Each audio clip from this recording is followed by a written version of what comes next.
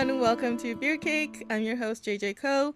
You can stream Beer Cake Podcast on Anchor.fm and Spotify. I'm still pending on other streaming services. I'm still waiting. And you could also follow the podcast on social media, Facebook, Instagram, Twitter, and at Beer Cake Podcast. Okay, so today we have an interesting episode, actually. And my guest today is Stephen Lee. He is a financial analyst with over 20 years of experience in the industry. And today we're going to talk about GameStop. Hi everyone, how you guys doing? Hi JJ, good seeing you. Hi, good to see you. Yeah.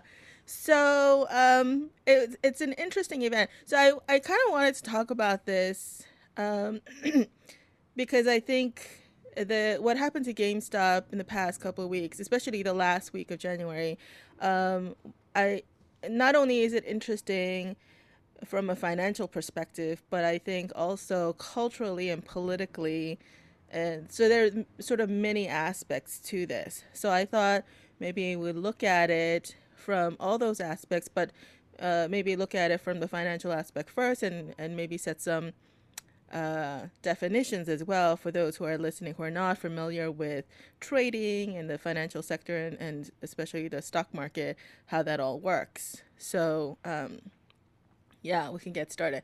So, I think um, I think everybody probably has heard something because it was all over the news and all over social media.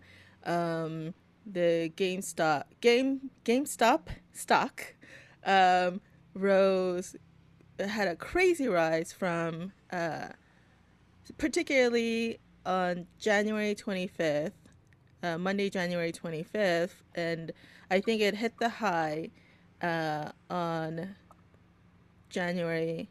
Actually, I have this January charted. 28th. January 28th, actually pre-market January 28th, it went as high as $513. I think during the market hours, it went as high as like 470, 480, or something like that. Yep. And then of course there were crazy things that happened. In the midst of that, Robinhood, the online trading platform, decided to uh, restrict traders from buying. So we could Fine. go over all of that stuff. Sure. So, and then now, in the following week, the week of February 1st, it just kept tanking. I mean, I think that story is kind of over. Who knows? Maybe next week there'll be another spike. I don't know. But yeah, but that's basically what happened. So let's talk about like who are the players, who's driving the stock prices, why did it go up, and why was there all this confusion and controversy around trading restrictions and all that. Okay. So let Yeah. me just give a background on GameStop, right? So for those who don't know what GameStop is, it's a video game retailer that buy and sell video games, console, and stuff like that. And then for a long time, people would think that GameStop is going to die because no one go to a store to buy stuff, especially after COVID, right? There's no one going to the store, everything's done online. So there has been a very negative thesis in the company where they're, hey, no, eventually go to zero because it won't exist anymore, right? And the interesting thing that happened is that started, I think, around summertime of last year, Ryan Cohen, which is the founder of Chewy, bought a stake in the company. And so, but the stock didn't really move. It moved a little bit, but it's not like crazy, right? But went from single digit to like double digit, right? And had to keep buying stocks here.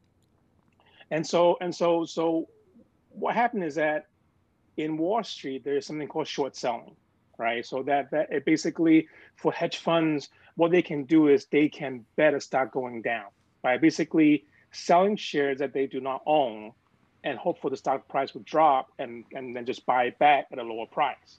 I mean, I think in this case on GameStop, people think it's going to zero, right? And then there's a lot of cases of stock, people shorting it, right? And we can go into discussion about this being patriotic, I mean, non patriotic, whatever it is. But to me, it's just is a mechanism available in the market that allow you to make money, right? Just so you're buying something and sell high, you want to sell high and buy low, right? The same logic.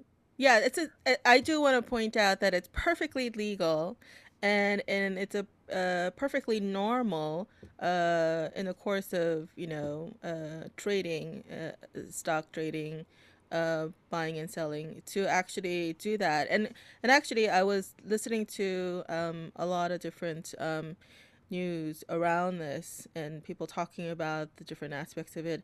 And sometimes the short selling or shorting a stock, that mechanism serves a purpose sometimes, especially if a particular stock is overinflated and for whatever reason. And so shorting a stock sometimes drives the price down to what its true valuation is. And Yep. so yeah, it can be a very useful mechanism. Yeah, and the fact is, I mean, I think one argument that I think is very valid is a short seller, their work has to be much better because when you buy a stock long, whatever you put in as cash, you lose zero, you lose at all. But in the case of seeing GameStop, the loss could be infinite. You can put in $100, it goes up 10 times, you lose $1,000, right? So, Yep. so I mean, one argument is that the short seller who does work on the company, they're not just doing for the sake of because they know it's fun. They should do a lot of work and they have a strong thesis because they know that the risk reward is against them. It's just going to casino. Your odds against you, so you better be really sure of what you're doing before you actually make a trade. So yeah, like you say, it's perfectly legal, has been done, and it's basically in this hedge fund industry, right? Because it's basically to reduce the volatility of a fund where you're a long bunch of stock and you want to short something to balance it so that in the long run, you can avoid the volatility in the market so that you can balance out a fund. That's just basically why people do it, right? Wait, Um, okay, so just to clarify, you're saying that traders will short stocks to help balance the yeah, volatility? yeah. Okay. So for example, right? So like for a typical person to buy, they just buy stock, right? Market goes up, they go up, goes down, it goes down, right? And so there are hedge funds. This industry started in the 60s, 70s, where you basically buy undervalued stock that you think will go up, and you want to short stock that you think is overvalued that will go down. So that way, so you become somewhat disconnect with the market movement, right? Because I market see. go up, it will go up, but then your short in theory should go up less, and then market go down, your long will go down, but your short will go down more. So that actually create less volatility in the portfolio. That is the idea. That is the goal. That's the idea, and it's the hedge funds that serve that purpose. Is that what you're saying? Yes, because you have to be especially registered funded to be able to do this, right? Is it's not anybody who can just go in and then just short stocks. I mean, actually, let's take it back. Like anybody can go short stock, but you got to sign certain agreement with the brokerage firm in order to short stock, and then it became like a professional game where people go long and short stock because it does take a lot of work than just buying hey Apple and just hold it for 20 years and just forget about it, right? So yeah, because I was also a little unclear in terms of what exactly are hedge funds. I mean, um, they're not necessarily fund managers like mutual fund managers Oh, they or are. They like, are. oh, They are. okay, so they Yeah. do So manage. Okay. they do manage fund. Yeah. So the only difference is that instead of just buying long, they would short stocks so that by different hedge fund hedging against your long portfolio so that so I mean ideally is you want to make money on both sides, right? Make money on the long and then on the shorts. But the idea also factor is if there's some market volatility, right, that you can create an exposure where you can protect your capital during market volatility, right? I mean, there are certain funds called market neutral fund, where let's say if you're long $1,000 stock, you will short $1,000 stock. So your net, your exposure is zero, right? As opposed to you have $1,000, you put everything in there, your exposure is 100%, right? It's like that's kind of like betting on both black and red on the roulette. Basically. But then there's still chance you will lose, but you can get zero and double zero, right? Right. So it's not zero risk game, as you can tell what happened Yeah. with GameStop, right? So sometimes you hit zero and double zero, and you will just be in a lot of trouble. Yeah. That's because Yeah. you lose everything, right? Yeah. Yeah. Wait, okay. Yeah, okay. So you're not necessarily betting uh long and short on the same stock. Exactly. Yeah. So Okay, for got it. example, right? Yeah. So for example, right? So let's say I like Apple a lot, so I'm long Apple, right? Yeah. But then I know certain stock that will move with Apple, but then is a undervalued company. So one trade and say, well, I think Apple's doing great. They will take over BlackBerry in the future. So years ago, I could be long Apple and short BlackBerry. Both are technology stocks in the same sector, but then I know that Apple will do much better than BlackBerry, and so that's how you can hedge it. And if the market go down, both will go down. But I think BlackBerry in the long will go down more. I mean, that's an example. Yeah, that's right. And just to define, long just means that you're buying stock at lower price, hoping it will go up, and you're Yep. selling it after it goes up. Yep. Shorting is you're actually buying or selling the stock that you actually don't have. So essentially, you're borrowing stock from market makers or somewhere, or Yeah.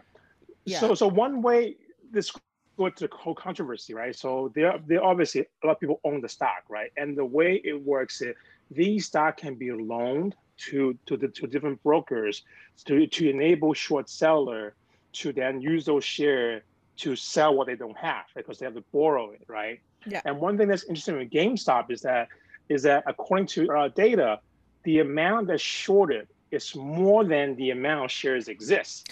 That's right, That and which that's which which is unusual and it shouldn't happen, but it did. it did because I understand that uh, people could actually the way it's set up, you could actually like the same number of shares can be shorted multiple times or something like that. Yeah, but in theory, it shouldn't happen, right? It That shouldn't is happen, just but yeah. technically it can happen, and which is what I happened. mean, and and and it definitely did, right? Yeah. So So there's a couple of controversy around the game stock then. One, it was shorted. The short position that hedge funds took exceeded the number of shares that actually existed, which mhm, is a huge red flag, right? mhm. And the other one is that at the time, I think hedge funds took these short positions. The stock was not necessarily overvalued or inflated because it was in the single digit prices. Yes, Yeah. it's the fact that they think that this company is going away and it's going to zero, Right, right? and that's the assumption that they were making, right? Yes, And at yeah. the end of 2020, what's his name? Something Ryan. Ryan Cohen, Ryan the Cohen. Twitter founder, yeah. Yeah, Ryan Cohen actually injected like 76 million or something like that into the company, buying like 9 million shares or something. Yeah, Um, so it happened over time. So it started in the yeah, summer, it started with like a 5 million share position, and I over see. time he built it up. And so I think the most recent one was in January, right? So no one people pay attention to it and stop it moving up a little bit here and there, but it's not it didn't really get into this craziness until January.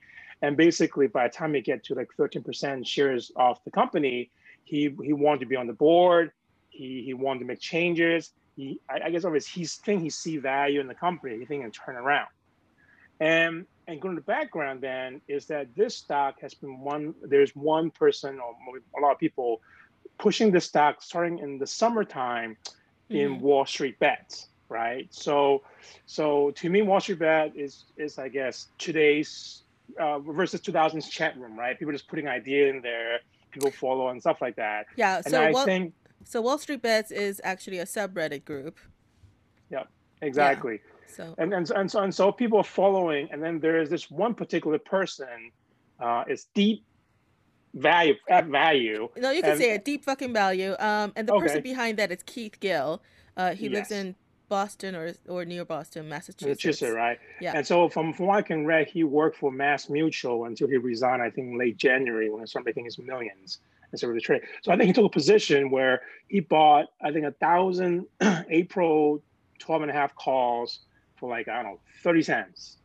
And then I think he bought 50,000 shares at like $14. So he basically, I think, put in about somewhere under 1 million.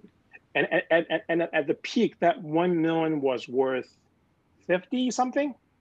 Something. Yeah, it was Yeah, definitely double digit millions. Yeah. yeah, and so in the process, he did cash out. I mean, I was looking on the Reddit, and he did sell 500, so half of his call option, and cash out like 13 million. So he's obviously in the money. He made at least 10 times his money. The rest is just riding on the profit and stuff like that.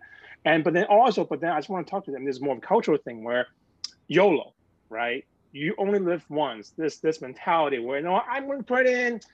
And then to me it feel like a casino mentality. Just bet it all. If I win, I win big. If I lose, I go home. Hmm. That is not investing, but we can talk about that later, right? And so people phone this guy and I'm reading the chat. It's like if he's holding, I'm holding my shares, and so that's I think where it got crazy, and then buying begets buying because to be honest, how it all started is that it's what we call short squeeze, right? Where basically people are short these stocks, and then as a risk management for hedge fund, when stocks are going up and going against you, you may want to reduce a position. And so in order to reduce the short position, you have to buy the shares. So that buying begets more buying. And also over time, the fact is when the start going up like this, the amount of shares available to borrow gets hard, or the cost to borrow the shares is much higher because there's a cost to borrow stock. It's not like, oh, I can borrow shares and just short it. There's a fee that you have to pay to borrow the stock. Normally, on a very high traded stock, it's only like 1%, 2%. But on GameStop, I think at the point it gets you like hundreds of percent.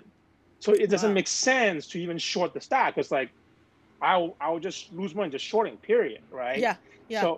So therefore they have to start covering, and so that creates artificial volume of buying. So then this actually going to the merits of short seller in the sense that is these shares that they borrow have to be bought back at some point.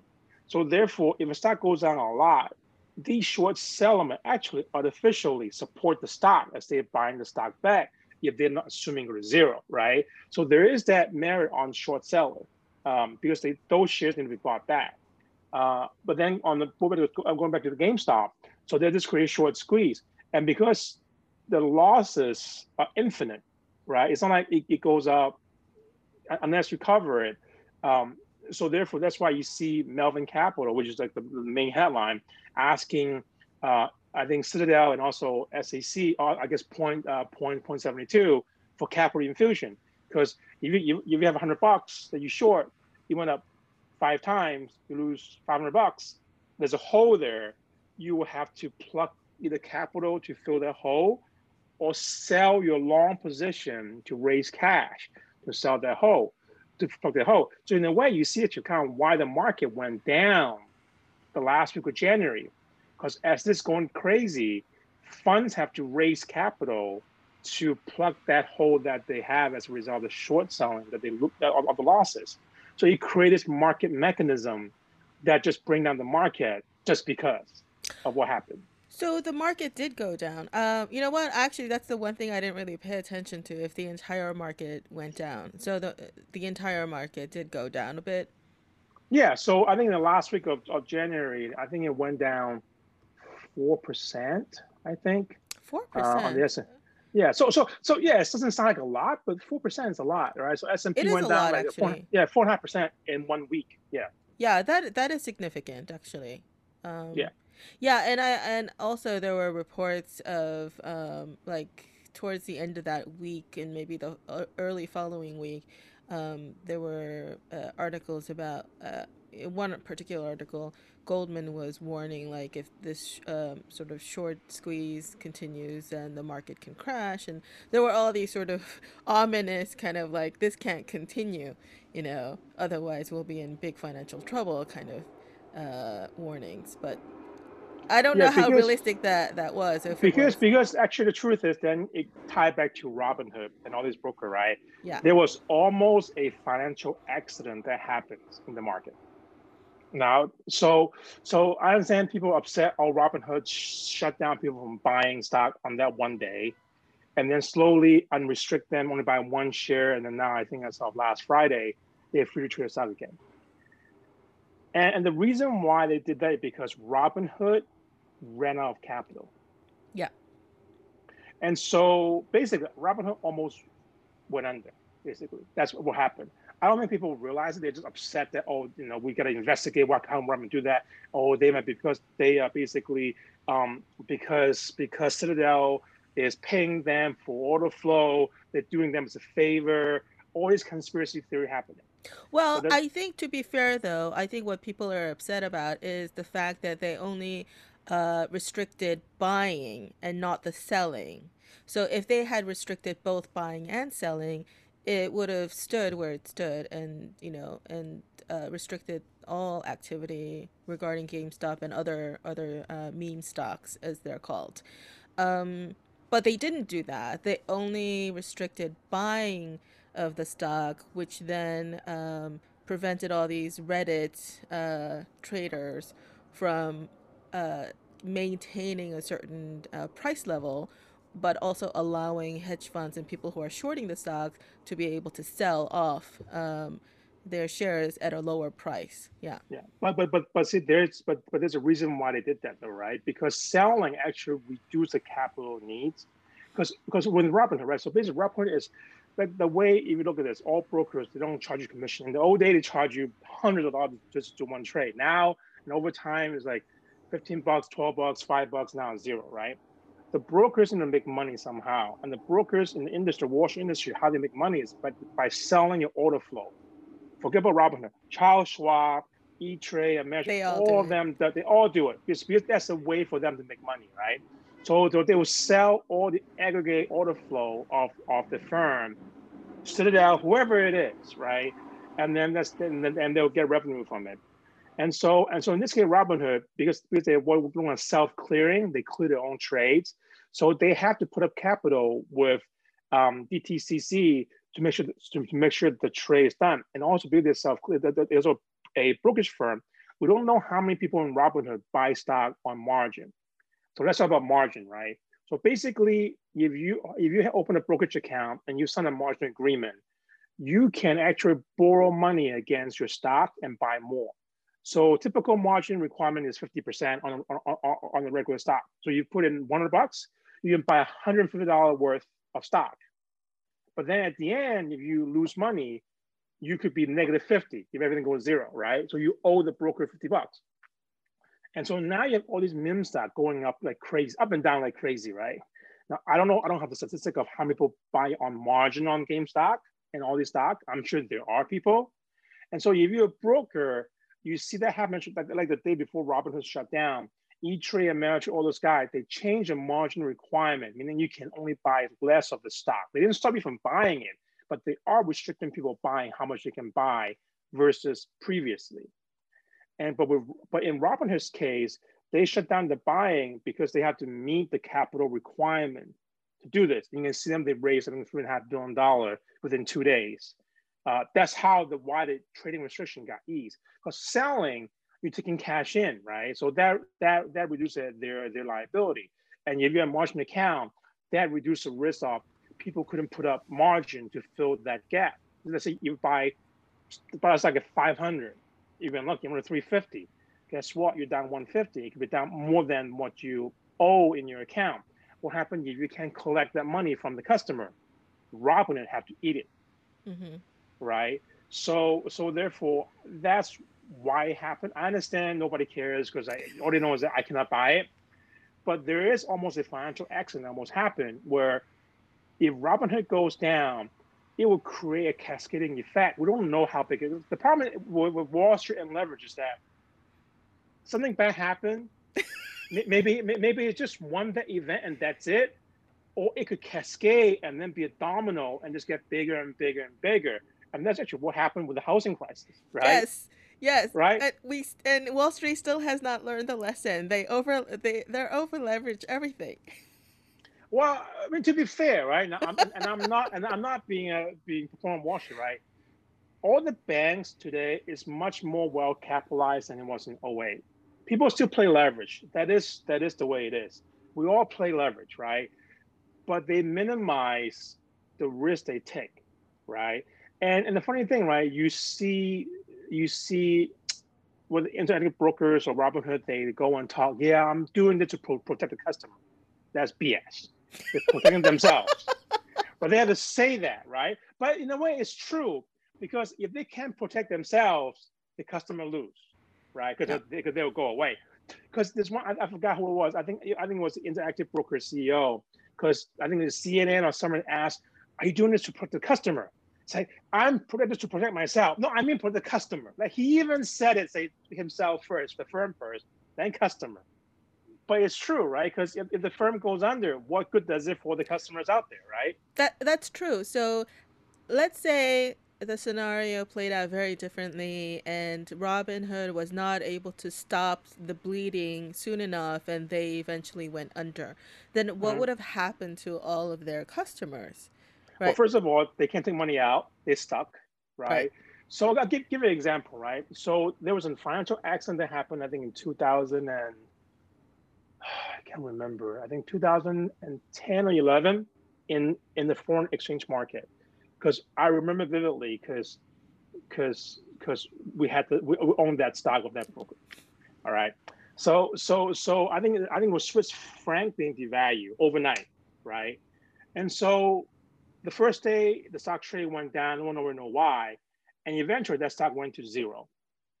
Because what happened is that, and in foreign exchange is even worse. You can leverage as a customer, as a retail, 100 times to one your capital, because foreign exchange normal does not move more than 0.5%, 1%. But Yeah. it was like a massive, like 3, 4, 5 cent deviation move, and so a lot of people, customer who bet against the move, don't have enough capital to plug the hole. A lot of them running like negative 2, 3, 400,000.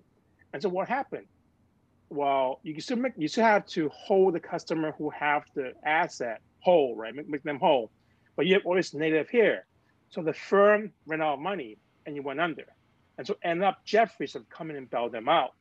So, but at least for a period of time, you're stuck. Like you can't take money out because you're stuck, right? And so if Robinhood goes under, the customer is stuck. Hopefully, someone will bail them out. I'm not sure who, right? Eventually, right? Because there are people who invest in Robinhood don't want to go under, right? And the fact that they want to go IPO and make money and stuff like that. But also the fact is you don't know what is a cascading effect. If Robinhood cannot, because each side there's a buy and sell on each trade, right? And you settle it.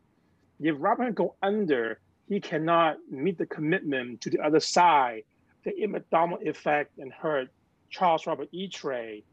And if they don't have enough capital, then it's like the cascading effect happens. So luckily, nothing happened. The market roared back the next week because everything's fixed. Robinhood got capital, everything is fine. But sometimes this kind of things you just don't know, Hmm. like how it happened. But it could be accessory where, and the fact is, if this meme stuff, for example, keep going higher, it will force a lot of the hedge fund to sell their long to raise capital, and hence, and the funny thing is, I know how buying begets buying, selling begets selling, Yes. and as the market goes down, everyone has to sell now because the market is now turning, and then it's everything is tied with the foreign currency volatility, and you create all these other pool of capital need to react as a result, and you just snowball into something that we don't know. That's what happened. Yeah. So we did potentially avoid or dodge that bullet that For now, could yes, have been catastrophic. Who yes, knows? It's a yes, complete unknown at this point because we don't yeah, know exactly what would have happened. yeah. Um, and for now, I think um, there was a couple of things. So just a couple of notes about Robinhood. I actually do have a Robinhood account, so I could give some details in terms of like how that works. So Robinhood accounts, you do have the option of opening a cash account or a margin account, and to open a margin account is very easy, and on Robinhood, at least like if you're account balance, I'm not sure if the margin ratio changes if your account balance is like 25,000 and above, but I would uh, guess that most of the people on Reddit who participate in this GameStop stock surge uh, did not have that much in their account. These are probably people who have 500,000 or whatever. But on, Um, on that note, though, but the thing is that, right, the one thing we didn't touch on is that yeah. a lot of these small investors, they don't buy the stock, they buy the option of the stock. And It that create a leverage effect on the on I that's see what you mean. Yes. Okay. Yes. Yes. I'm not.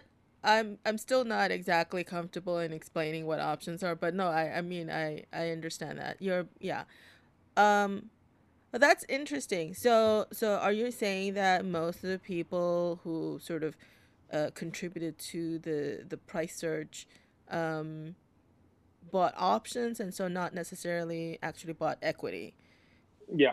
So let me just explain option. So option is basically by the name itself is an option, right? So option, there's what you call a call or a put option. A call is expect the stock to go up. A put is expect the stock to go down. Where let's say for GameStop, right? I bought a $10 call, so I have the right to buy the stock at $10 if I choose to exercise the call option. Buying a put option at $10 means that I have the right to sell the stock at $10 if I choose to exercise the option. And so what happened, there is a trend. It started in 2000 already, right? I mean, 2020 already, during COVID. A lot of smaller investors are buying out of the money calls and made a lot of money because the stock, whether it's Tesla, Etsy, Peloton, Zoom, all these names just go up double, triple, whatever. You don't normally see stock go up that much, right? I mean, just to put in the game sort of thing, on a stock market, on average, historically, should only go up. I mean, on average, goes up 8 to 12% a year. That's the average return for equity. Stock, if you want to run stock, goes higher, right? But to have a stock go up on Tesla, go up, right? Elon Musk often from number 10 to number one of the world's wealthiest person overnight on 1 year because Tesla went up. Yeah. That is unheard of, right? I'm not saying Tesla. I'm not saying Tesla is bad. It's a great company. It's a great car. All this stuff, but these are things that I never seen, right, in 20 years that this happens, right? Short squeeze I've seen, not to this magnitude, but it's like a market going up like this is just because there's so much money out there. But let's go back to option, right? So by buying call option, they give you a right to buy the stock. So like for example, like how the fucking value made so much money because he bought the April 12 and a half calls, I think, at 40 cents. They at the peak of 500, these options were $485. That's how he turned 20,000 into whatever 30 million. Mm. So you just think about it. You have $500. Some people could have turned the $500 into, I don't know, $1 million if they bought it early on, right? And so, but the way we work is with option. There's a buyer and a seller as well, right? So you buy the option. Most likely is a dealer who sell you the option. And so for the dealer, they want to hedge their risk. They have to buy the stocks in case the stock goes up, right? Okay. Right. So as the stock become more and more in the money, because basically it's not a one-to-one correlation, right? Because let's say if I buy a a call option, so let's say GameStop is a $10. If I buy a $5 option, every point move will correlate to the price going up.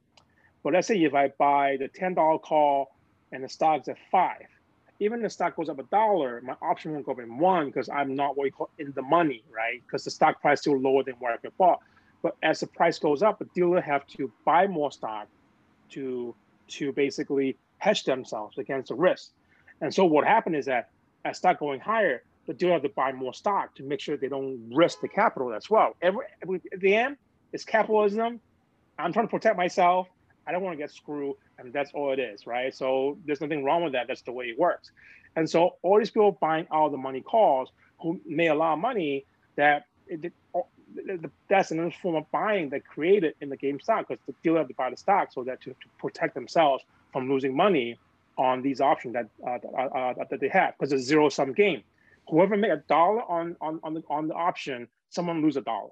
That's always how it happened with option. I mean, unlike stock, because if you own the stock, all it is, you just sold it lower than where it went, but you still sold it, right? But with option, doesn't work that way. It's a zero sum game.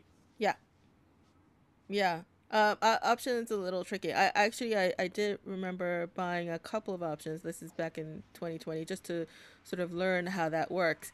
I bought one option. It was like um, 1 cent a share. So I bought and options you would buy in chunks of hundreds, in multiples of hundreds, right? So I Yeah. bought 100 shares, a penny a share option for $1.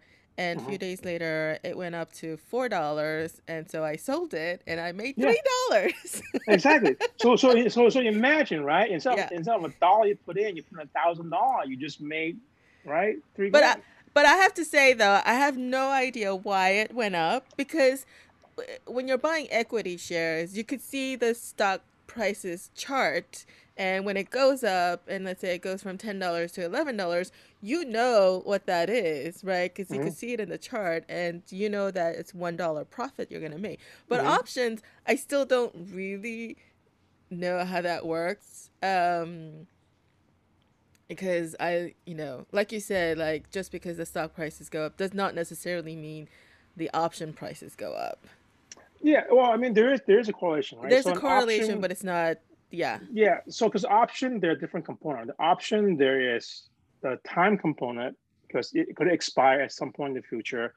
There is a volatility component, and there is the price of the underlying asset component, right?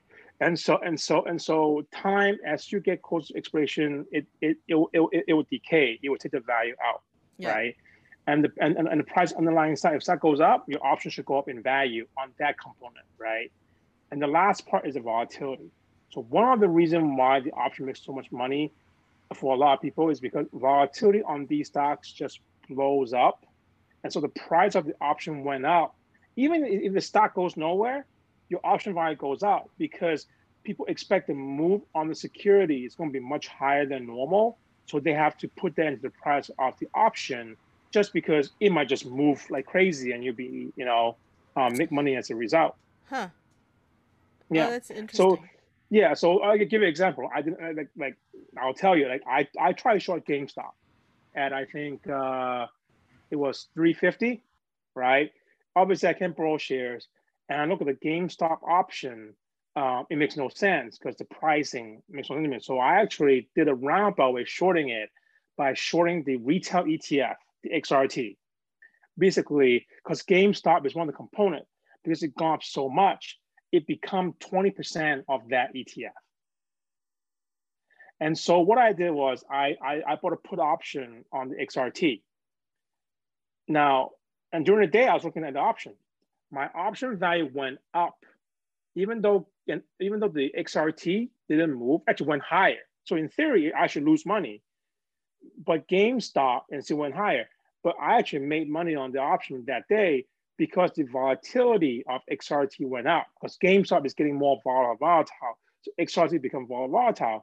So I actually made money as a result of it, not because the stock went in my favor. It's because the option component of the volatility went up. So there's a lot of trick to it. It's not like, oh, you just buy an option. If a stock goes up, you make money. Sometimes, like for example, I tell you that, like GameStop, have you bought the put option at the high? It's now 60. The stock went down 80%. Your option probably went up maybe 50%. You make less than the move of the stock. And options supposed to multiply the effect of the stock, because the volatility components just collapse and you lose money on that side of the option value.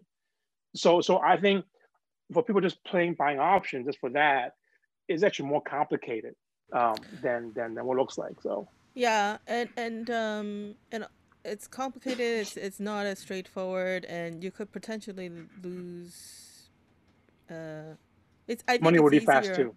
Yeah, it's easier to lose money faster, fast, than buying equity. Um, Yes, yeah, because and go ahead. because option can go 0 to 0 very fast. Because if your option at expiration, you're not in the money. It's zero, Yeah. right? Yeah. But then on stock, rarely it goes to zero that fast, right? If it does, right?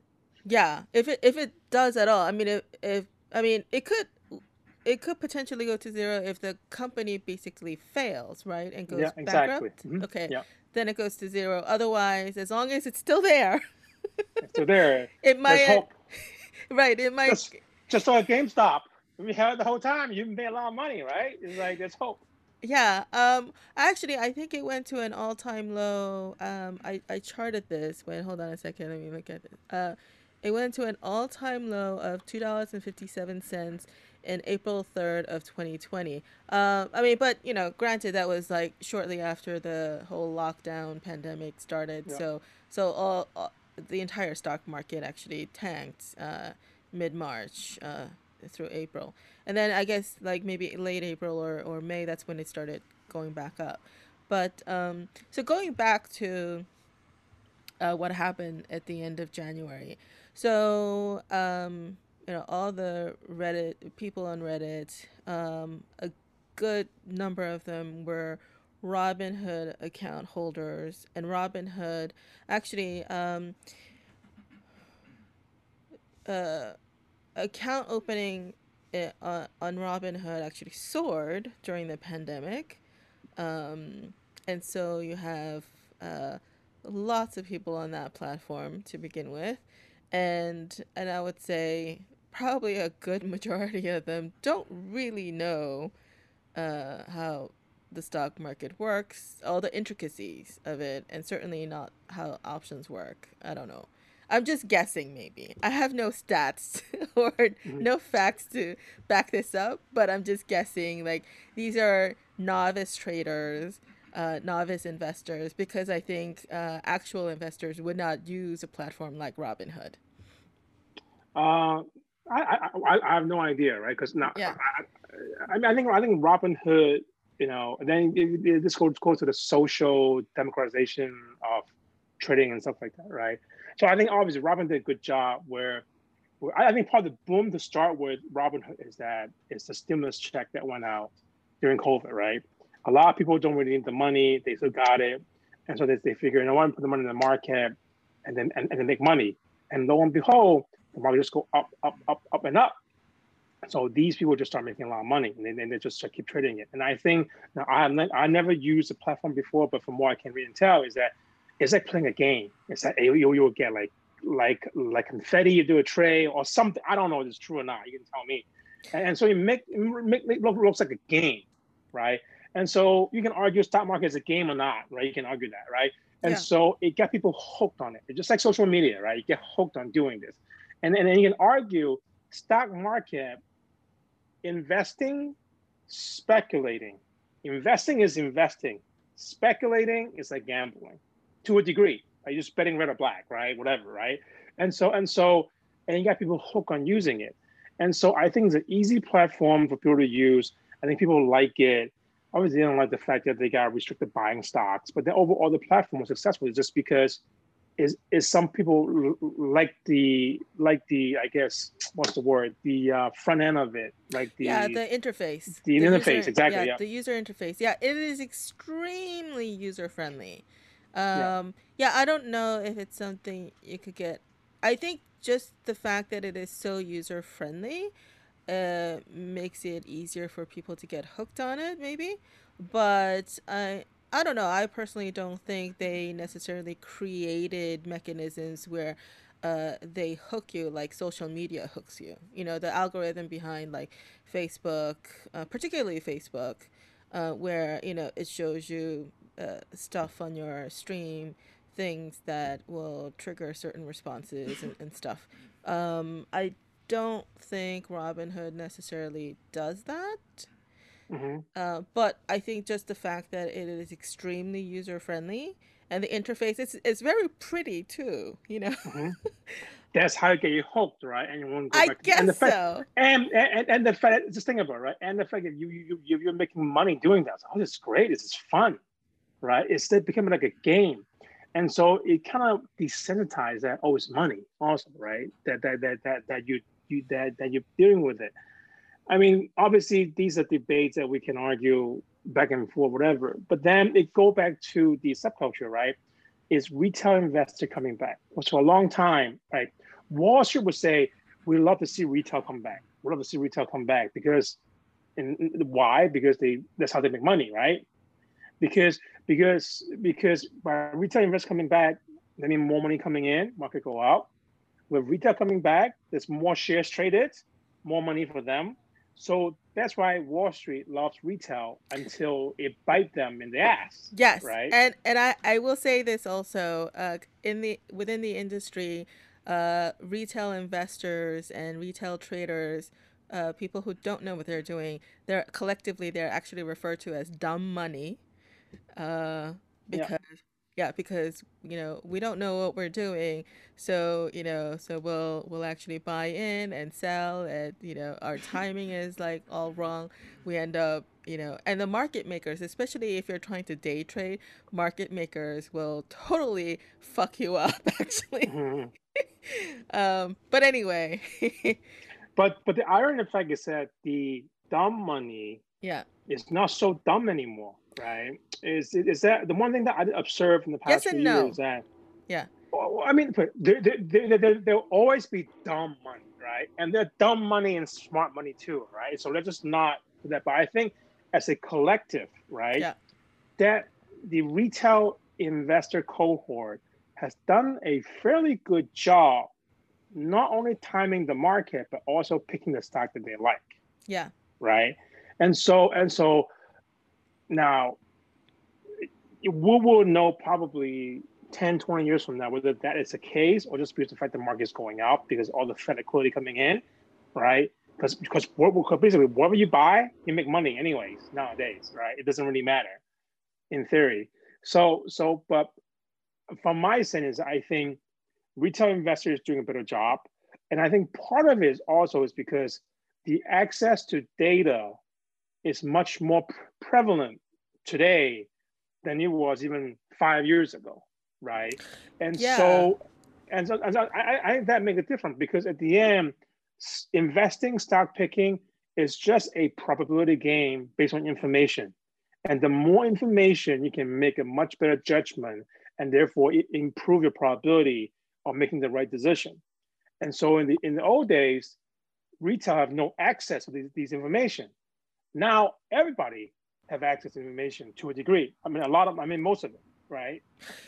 there's actually a lot of free market data and stock data services that you can get quite detailed information about each company, and and how the not just stock prices, but also uh, you know debt ratios and capitalization, and all these things. You could even like on E-Trade, actually also on Google or Yahoo Finance or one of those. You could even get earning schedules, and there's so much information that you could access. And I think that you're right. I think that's a huge component as to like how and why all this retail money is coming in, is because data is accessible. Yep. Yeah. Yeah, I mean, and at the end, right? Nobody know. To be honest, if anyone can tell you that, oh, I know where the stock's going, that's just BS, right? It's a probability game where you want to risk your. At the end, it's risk, right? Stock market is not a guarantee, right? And it's a risk, and you want to make the decision based on the best probability, based on your assumption, right? That's all it is, right? And so by having more data, it improves your probability outlook and your future forecasts. So I think part of it is the fact that, and the fact that the new wave of investor are the younger generation, right? They know how to use the internet better than any of us, right? It's just second nature to them, so they can find all this data, and so therefore I think um, that's one reason why I think that they're doing so well. And the fact is, they buy the stuff that they love, right? And the fact is, historically, there is a box, a perimeter how you value a stock. I don't think that will go away because there is some merits as to how much you pay for a company, like how you value it. But given where things are, I think people are just throwing that out the window. It's buying a concept, right? EV, just buy EV. It's great. I don't care what it is. I'm gonna buy it Yeah. until it's become like a fraud, right? Like for example, Nikola, right? It went up and went down, right? And it's like, and so the thing is that people move in and out so fast. But I think that's what happens. And then people, I think about right. Say Reddit target all the uh, high short interest stock. Part of it is them, and they find a name. But I guarantee you, Wall Street, hedge funds, or other funds piggyback on that too. I Oh, guarantee you that absolutely. GameStop is not just Reddit. I mean, obviously, we point a finger at Reddit and all the stuff, but major institutional money is involved in trading in and out of the same thing as well. So it's not like Main Street versus Wall Street. Everybody is the same. It's all in there. Yeah, and so while all this is happening, so there are a few day trader channels that I follow on YouTube, and yeah, so there's some day traders. They're like, what is this? I'm sort of just gonna watch what happens because it was behaving. The behavior of the stock was just nonsense. It did not make any sense in terms of, what day traders look at in terms of patterns and other and fundamentals and other things. But some day traders, they absolutely went in. They saw what was happening. They went in, they sold, and they made money. Um, and then, I'm sure some Reddit people, they got in, they sold, they made money, and hedge funds and others. Yeah. I mean, at the end of the day, I think Melvin lost Yeah, yep, because, you know, what's interesting is as a hedge fund, they did not hedge their bet properly. I feel like it's kind of yeah, ironic that a hedge fund yes, lost that much money.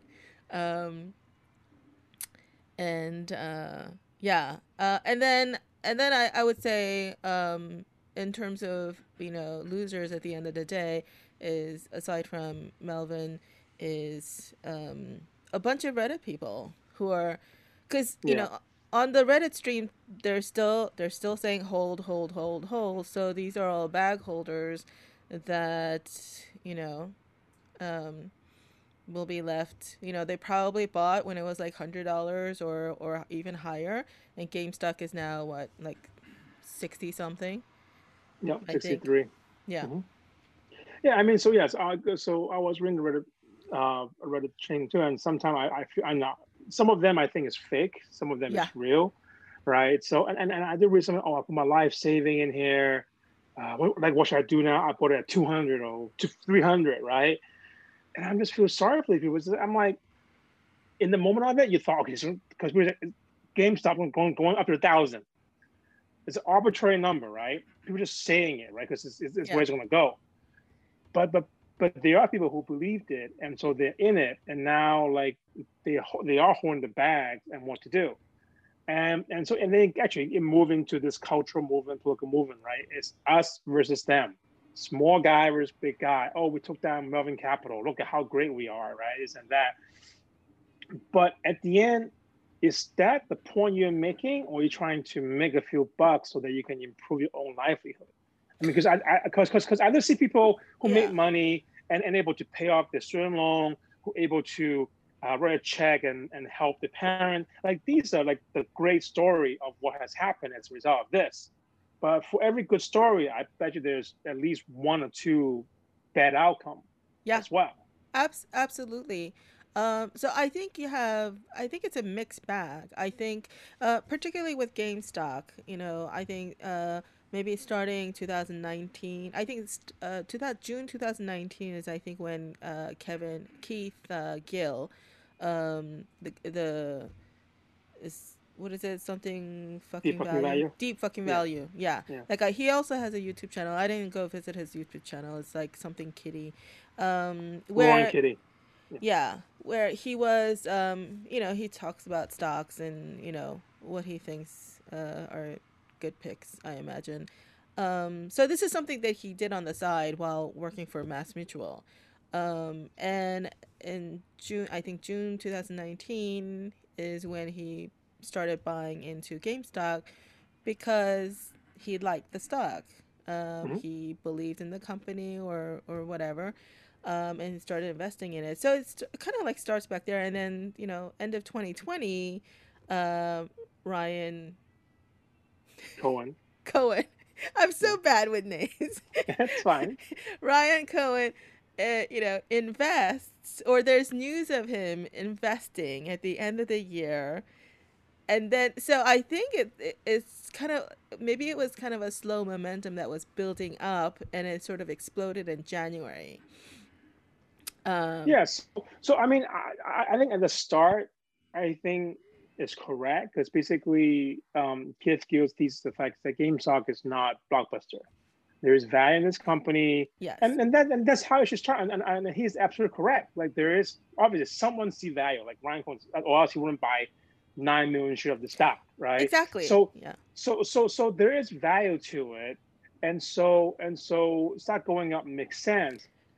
But But but but I think what okay, helped explode it, maybe the fuse, was the fact that it was so over leveraged in terms of shorting the stock, right? It yes, was shorted above 100%, which yes. is ridiculous. I think it was at that point, I think the Redditors were saying, like, hey, look at all these hedge funds.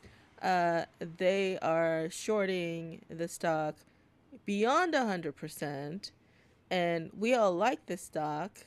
So, hey, let's fuck them over and buy up all the shares and drive the price up, and they'll have to, you know, eat the loss. And So it did it. I I mean, and yeah, and it and and worked and it worked, and short they did term, yeah. it. Yeah, and it did it, and they have achieved um, what they set out to do, right? Because there is a short squeeze, stock going up basically 15x, right, in a matter of a week, I guess, or 10 days, right? I mean, I think it was like $20 in mid-January and went to like 500, right? So 25 times, right, in the Yeah. matter of I guess 2 weeks span. And they're right, and the analysis is correct. That's right. So the retail investors know what they're talking about, and it's correct. And when you think about it, right, you can't look down the little guy because one little guy doesn't do anything. But when you have a collective of them, the big herd, they will run you over like there's no tomorrow. They're just going to come at you, But I think this is right? what happened. I think what happened was they did this, and then, so what's interesting is, so I think GameStop, it was a sort of a culmination of a bunch of different things that kind of made it this perfect storm. So in the midst of Redditors driving the price up, Robinhood steps in and restricts the buying of stock, Mm-hmm. Mm-hmm. which then I think fuels the Redditors even more in terms of their determination to knock down Goliath, Mm-hmm. which is the reference they often made, David versus Goliath.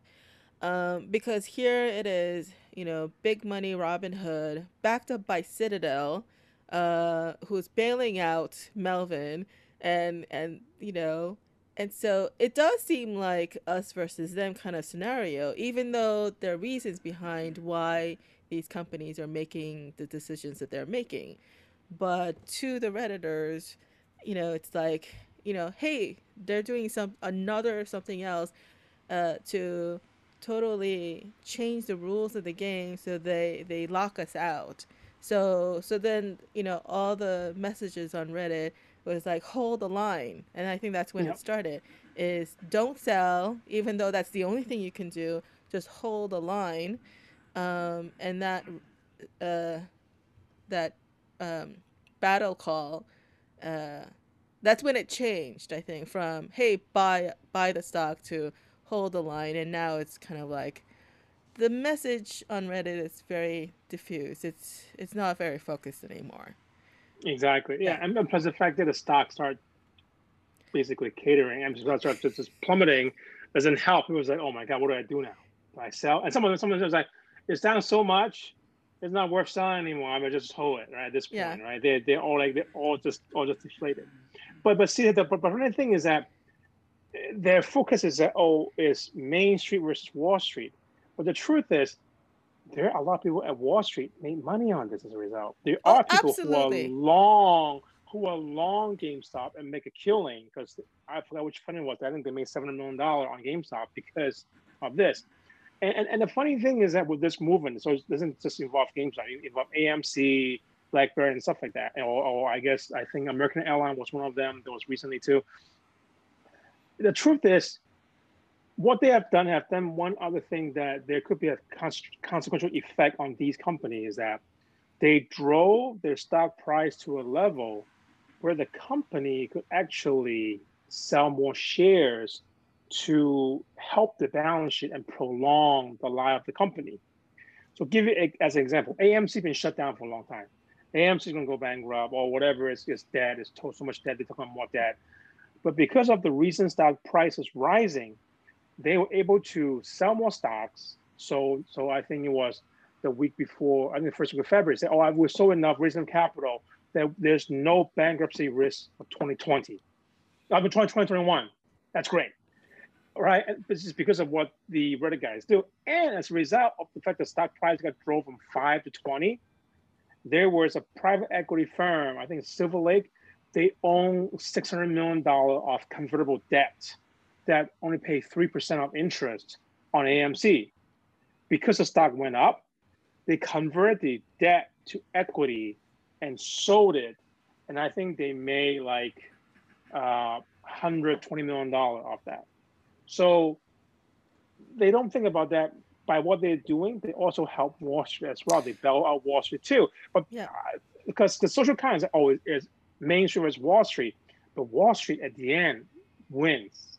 Oh, absolutely. I'm not trying to deflate the movement.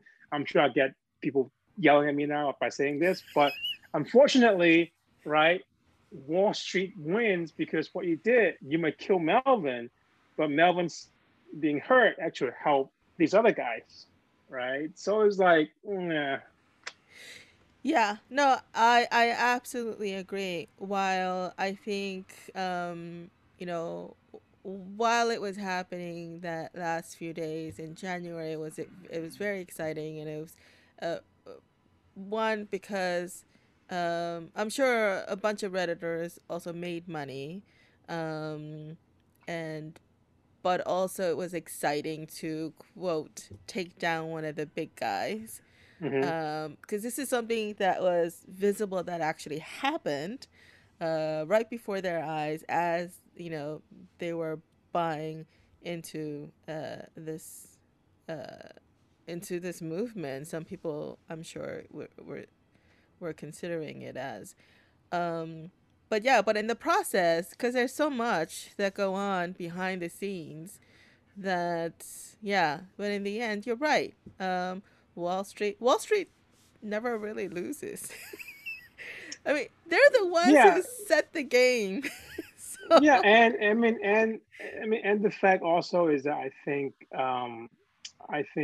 yeah, I mean it's just the social movement. I mean Wall Street does lose their firm that get hurt and stuff like that, but at yeah, the end, with the stock going up, it benefits more people than hurt people, right? With the Main Street or Wall Street, right? Because people are still mostly long, right? They're still betting on thing going up than going down, right? Because short seller is still a small cohort within Wall Street, right? So at the end, if thing goes up, everybody wins. That's just the reality. that's true. But I think what happened was a lot of the latecomers. So after the stock already went up above 100 and went into 200, 300. I mean, it shot in one day. I think it was Tuesday. So Monday, I don't think it went up that much from beginning, closing to opening to closing.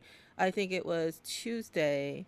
Hold on a second. Let me look at my. Yeah, so on Monday the 25th, it went up 18%. Tuesday, it went up 92%, which is $71. And Wednesday, it went up 135%, which is $200. And Thursday, I think that's the day when Robinhood, Yeah. don't let them trade, went down $153 or 44%.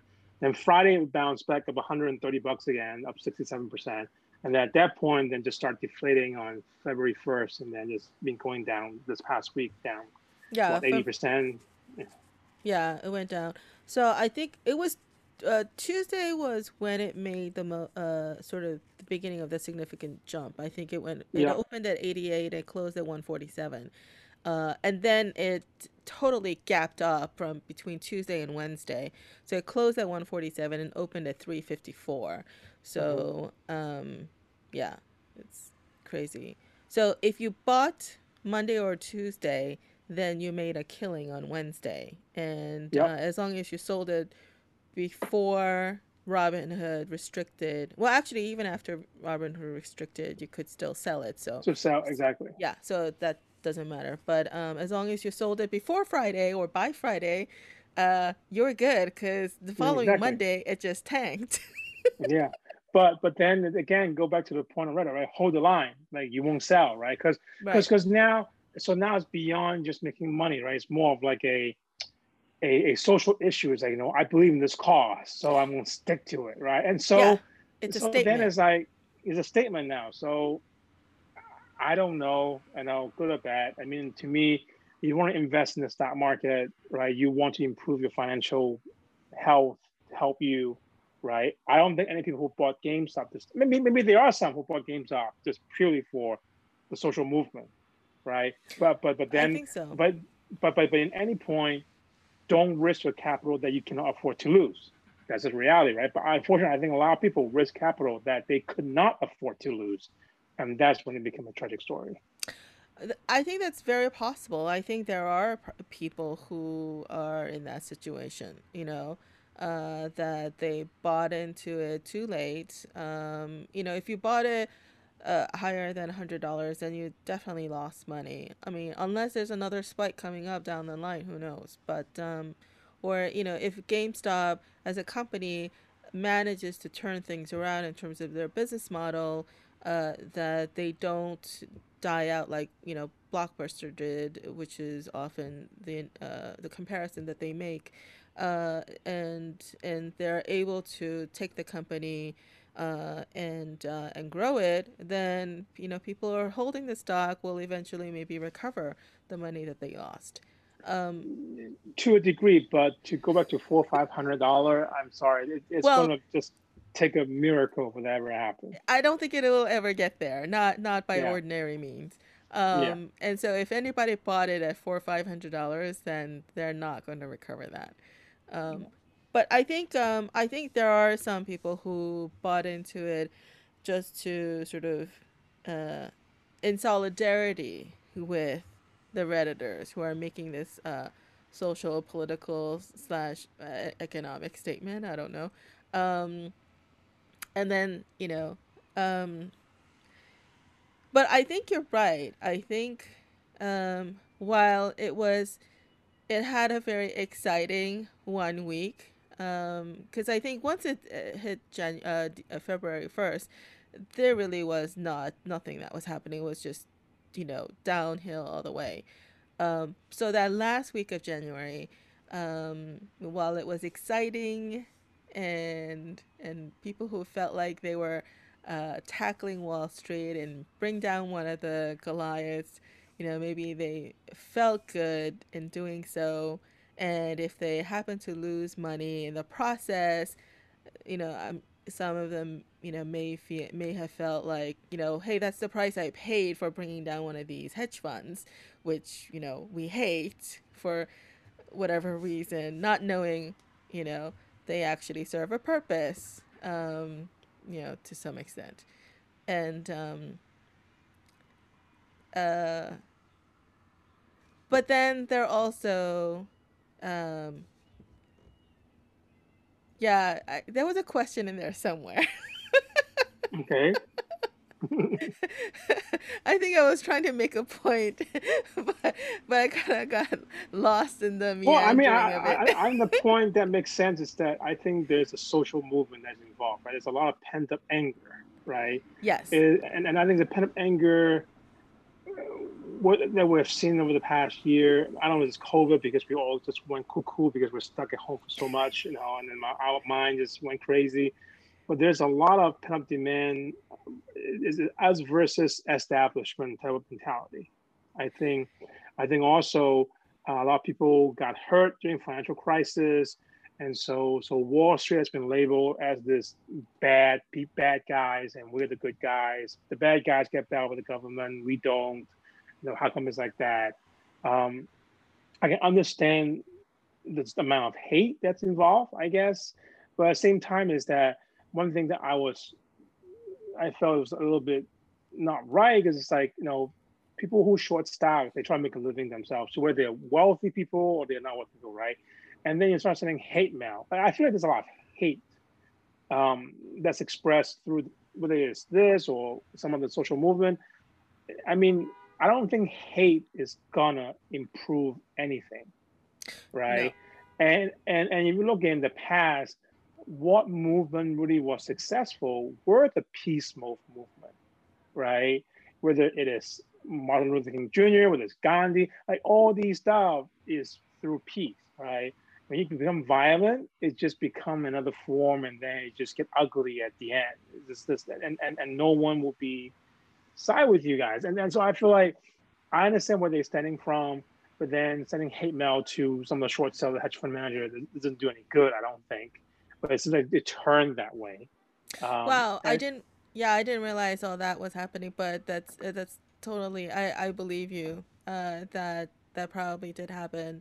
Um, yeah, I think and on Reddit there were definitely multiple references to the economic crisis of 2008, yeah, the housing market going down, and how the banks got bailed out. There's definitely lots of pent up resentment and anger that stem from that.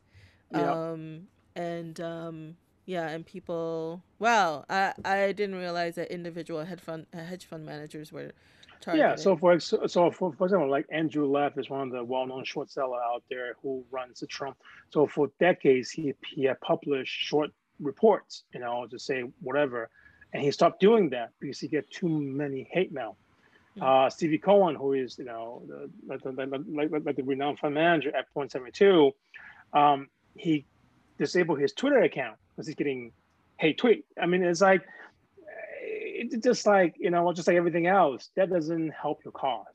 Um, Yeah, but I think very often hate comes from ignorance, right? Because you don't know exactly how the stock market works, and all the underpinnings of it, right? That short selling. Well, again, GameStop was an anomaly because it was shorted above 100%, which doesn't make sense at all, and I think for that specifically, it was targeted. I think, along with yes. the other meme stocks, but I mean, the other meme stocks, I don't think the volatility wasn't as high. It didn't go as up as high as GameStop did.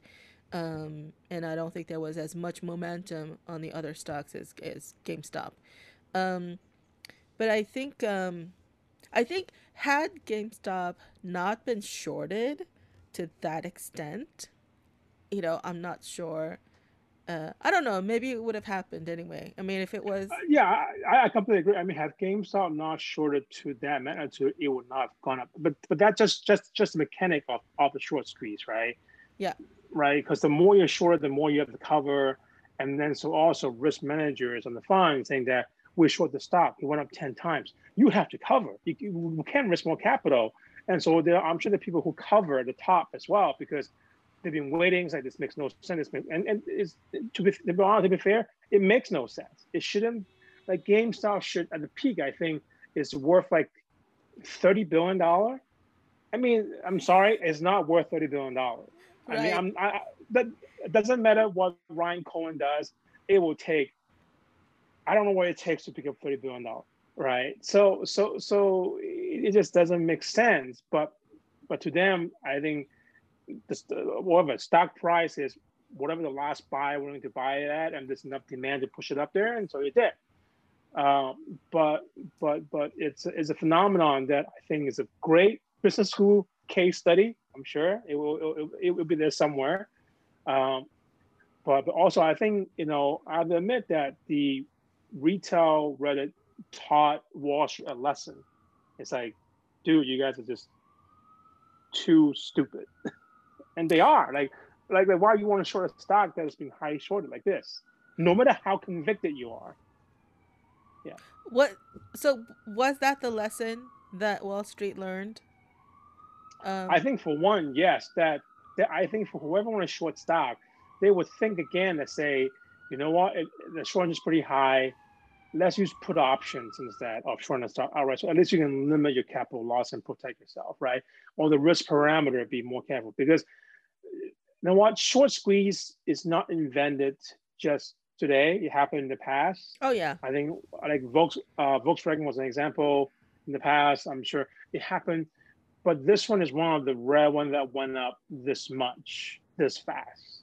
Um, and so I think it's a lesson and in people's mind going forward. And so, which is good or bad. I mean, and the fact is also right. We will have all this hearing, all this stuff, regulation, because in theory, you think about right, Wall Street could have gang up on these hedge funds, just basically wolf eating wolves, right, and just kill Melvin. They won, right? But they didn't do it. But they told the retail guys to do it, and I bet you a lot of funds hide under the cover and was involved in the process. So I think part of the reason why when that high, it was that process too, right? Because for Wall Street fund to get together and do this is illegal, that's right. Yeah.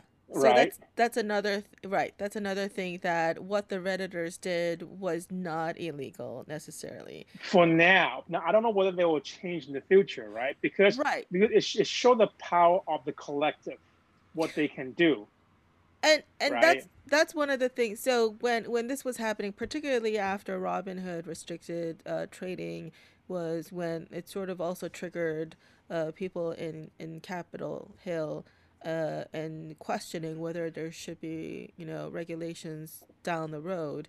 And I'm thinking that if they do create more regulation, that it would only hurt the the Main Street folks, not Wall Street. Most likely, yes. Yes. Yeah. There'll be more restrictions imposed on, the regular investors and regular traders, and, making it more difficult for an individual to, buy into or invest in companies. Um, yeah, so I'm kind of hoping, personally, I'm kind of hoping that there aren't going to be any new regulations that uh, arise as a result of this. That, if the lawmakers, that the lawmakers actually take a very careful look at exactly what happened and understand that a lot of this, what drove it, was uh, sentiment, that it was frustration, it was anger, and so I think the lesson that maybe the government and maybe Wall Street should also understand is, and maybe try not so hard to screw the little guy because they will come back and bite you. Yeah, but again, I think to be honest with you, the whole financial investing is become more more democratized, where it's just a little guy is getting better at what they do, and I think I think I still remember that there was like a Charles Schwab commercial where like online broker become popular, right? It's great, right? How this commercial, this this like father, have you taken wearing a suit? Have you spoke to your financial advisor and all these stuff? And like it has to be like be in the game, in the know, because the financial advisor know what they're doing. Said no, I just use Schwab and then whatever, right? Right. And then it's like this is now the next phase of it, right? Robinhood, right? It's like the, at the end is you can educate yourself because the data information is all out there, right? And it doesn't take a genius to figure out, right? Because just to put things simply, you buy low and sell high. That's it. That's all it is with stock market, right? You don't have to do anything else. And it just find the company that you like, that you think that that's a good thing, do some research, learn some terminology, and you can do fine, right? And I think that and Especially in the long term. So if you look yes, at this as long term investment, yeah, you will do fine. yeah. Yeah. exactly. And so I think um, now obviously this is going to hurt the business of Wall Street and whatever I'm involved in, right? That's not great, right? But at the same time, is that right? There are two sides of it, right? Yes, you don't want to look at it. You want someone to help you with it. Great, right? That's why you pay people to do it. Just like you pay a cleaner to clean your house because you don't want to do it, right? So that's fair. But if you're interested, you can do it yourself. That's fine. I mean, I don't think it's not anything that is so dangerous that you cannot, be involved and just self-educate yourself, right? Just like everything else, right? Yeah. Well, I think one of the rules that came out of, I think it was shortly after 9/11, when the market tanked back then. A lot of one of the rules that came out around that time was the pattern day trading rule, where you Mhm. have to have $25,000 minimum balance in your trading account in order for you to day trade. And Mhm. that's only in the US. And Mhm. so Canada and elsewhere, they don't have that rule. And so, they could day trade with as little as $5,000. And that rule never really made sense to me, but supposedly the reason why that rule was imposed is to protect the retail traders. Well, let me put it I, this way: in yeah, in the, I mean, in the world, when you have money, it equalizes that you know what you're doing. that's the theory, right? That is But the theory. But yes, but right or wrong, but that is our culture, right? If you have money, oh, you must be smart. If you have money, you must be doing something right, yeah. right? It could be luck, it could be anything, right? You don't know, right? I mean, but yes, and so I think I don't understand why the rule is $25,000.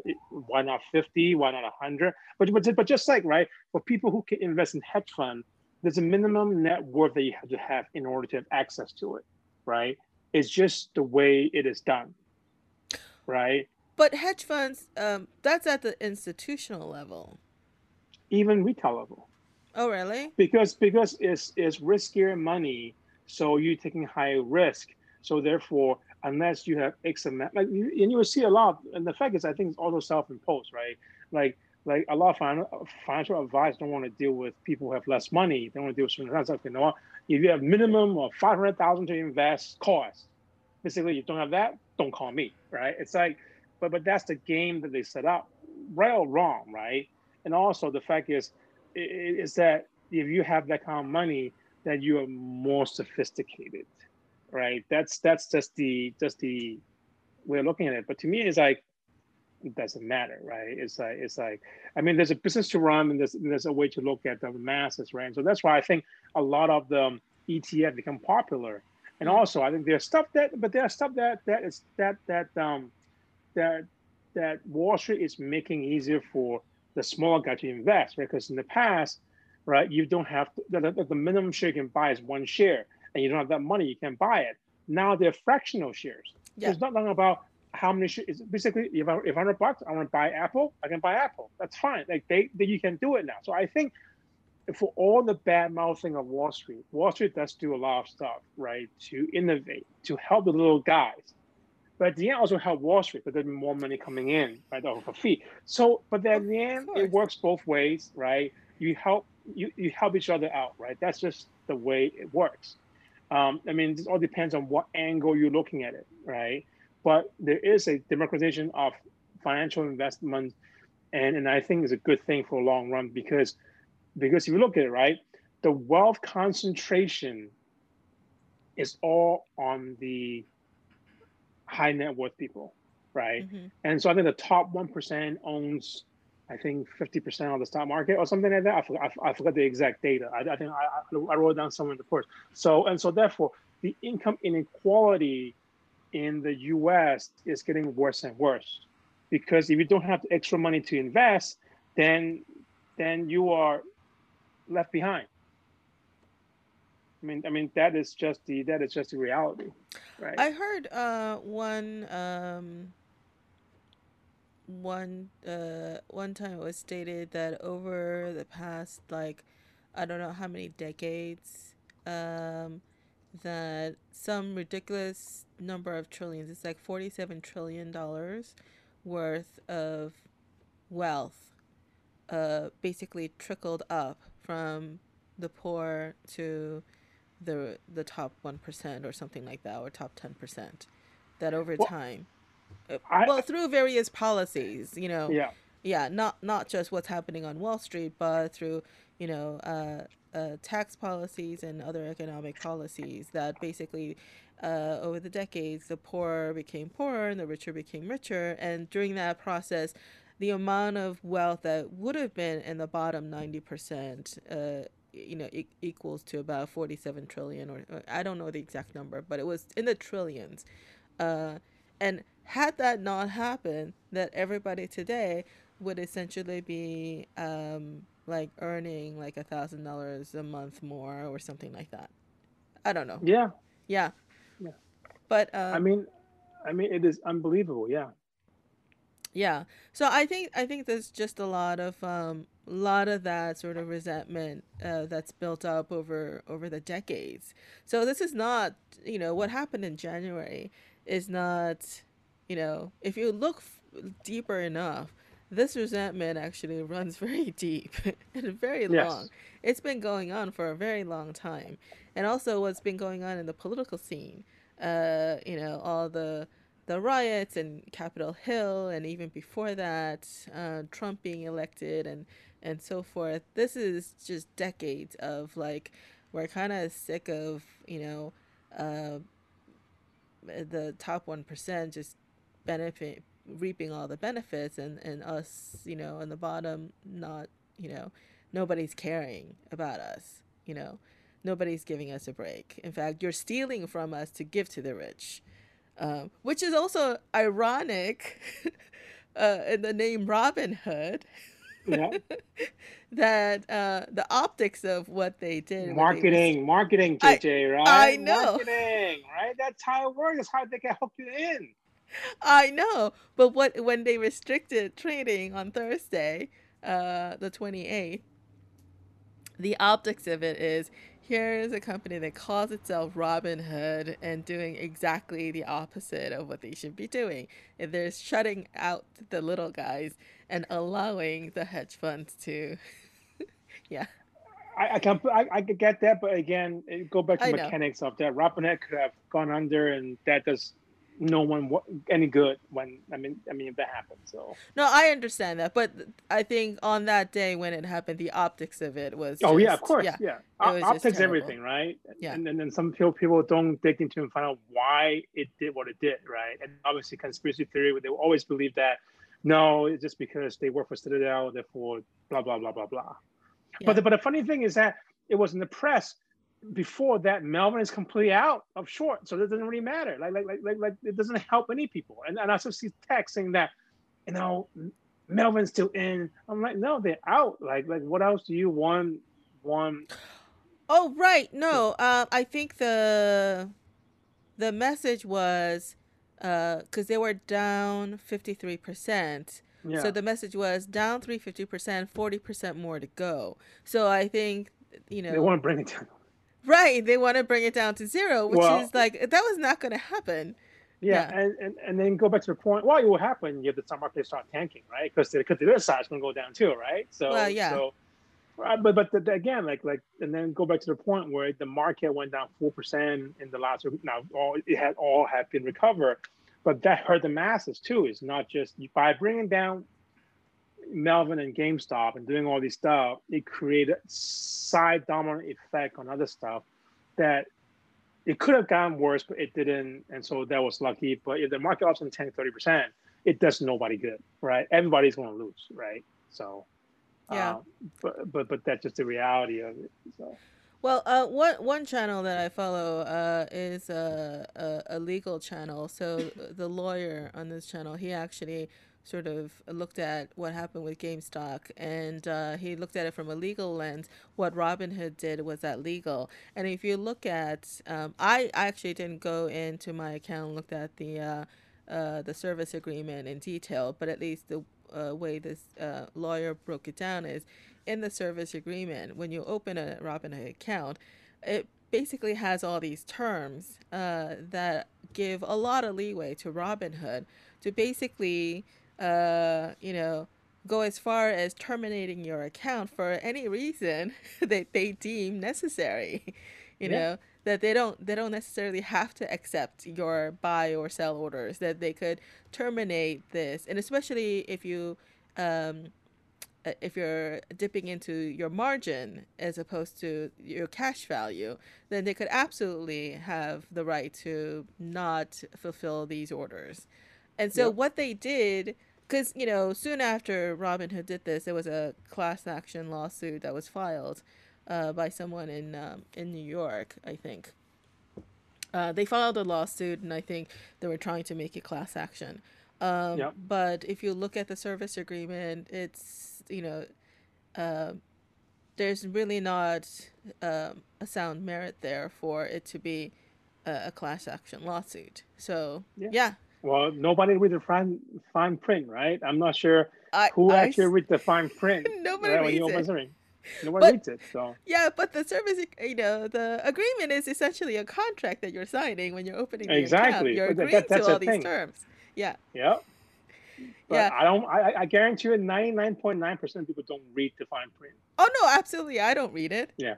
Who has Exactly. time to read all that? But you sign your name on it. You're agreeing to it, though, right? So there's a lesson here.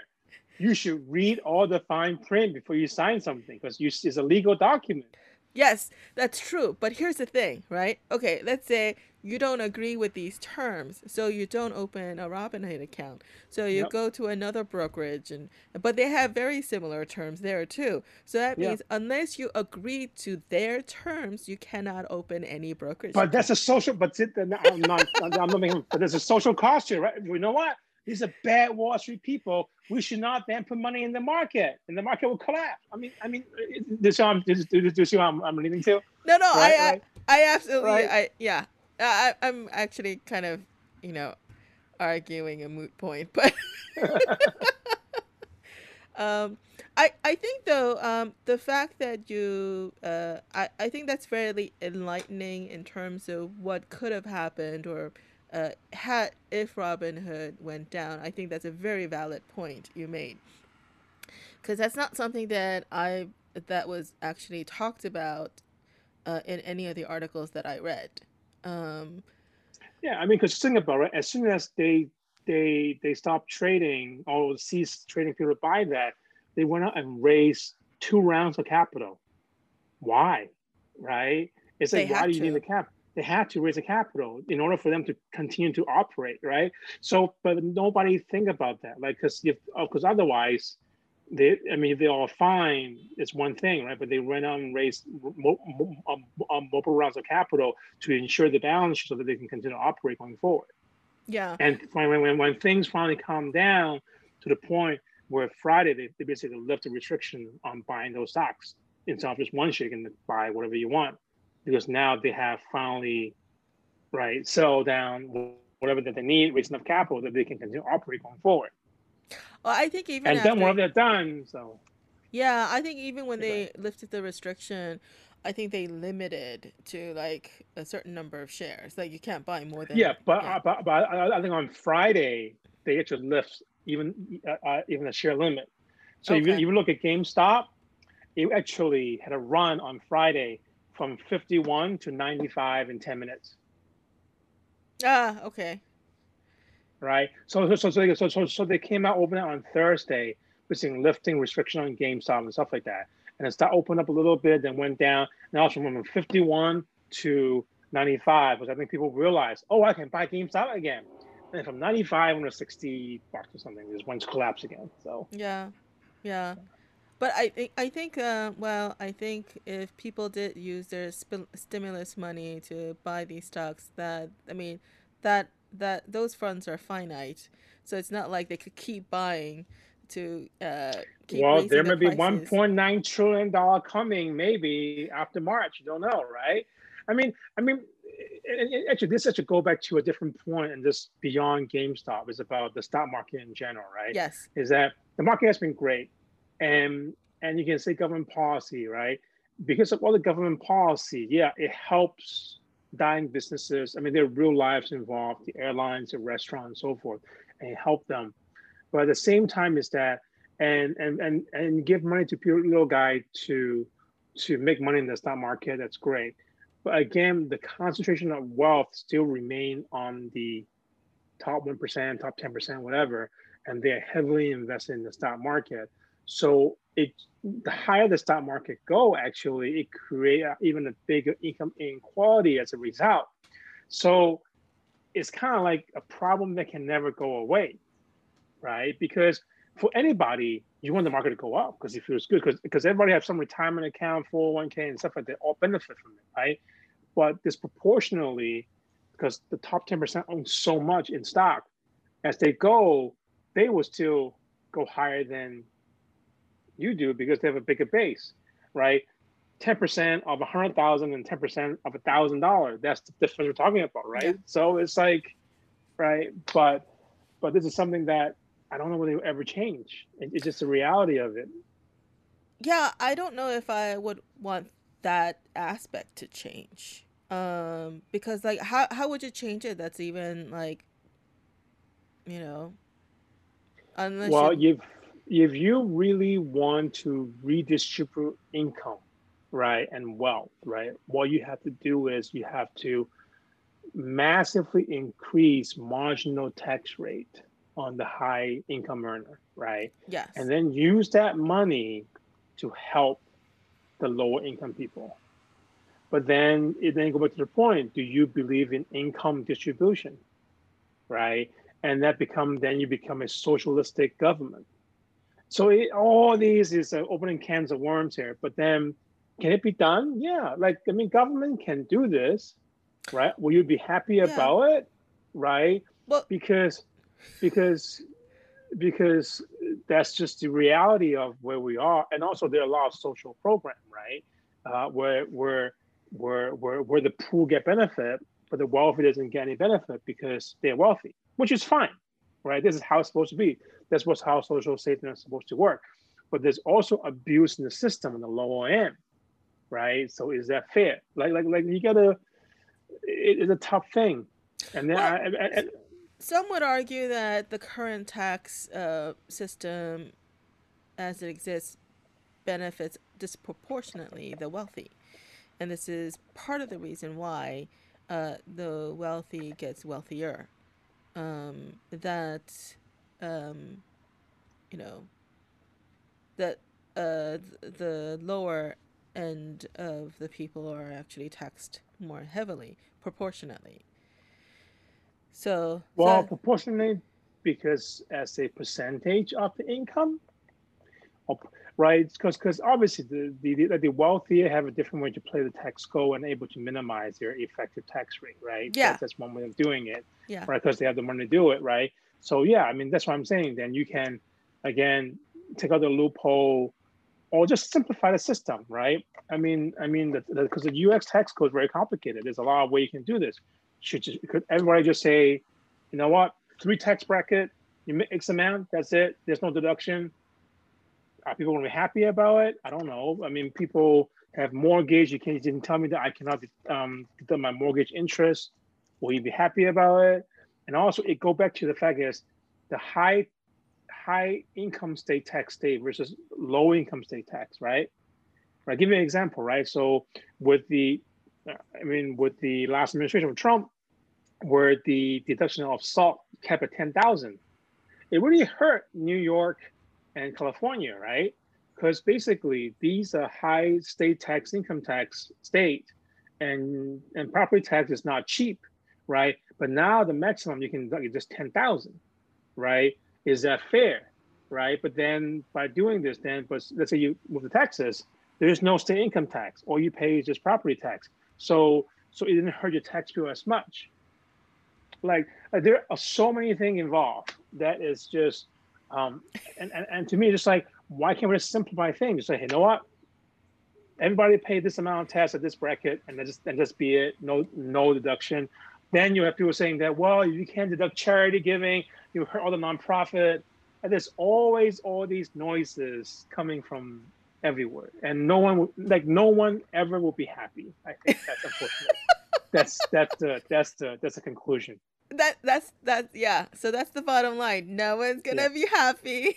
Everybody's gonna be pissed about something. I don't know what, but everybody's gonna be pissed about something, right? It's kind of like the opening line of Anna Karenina, that we're all gonna be happy for different reasons, unhappy for different reasons. Reason exactly. Yeah, yeah. That's Well, sad, but it's true. yeah, but I think though, if there was a silver lining here, what would it be?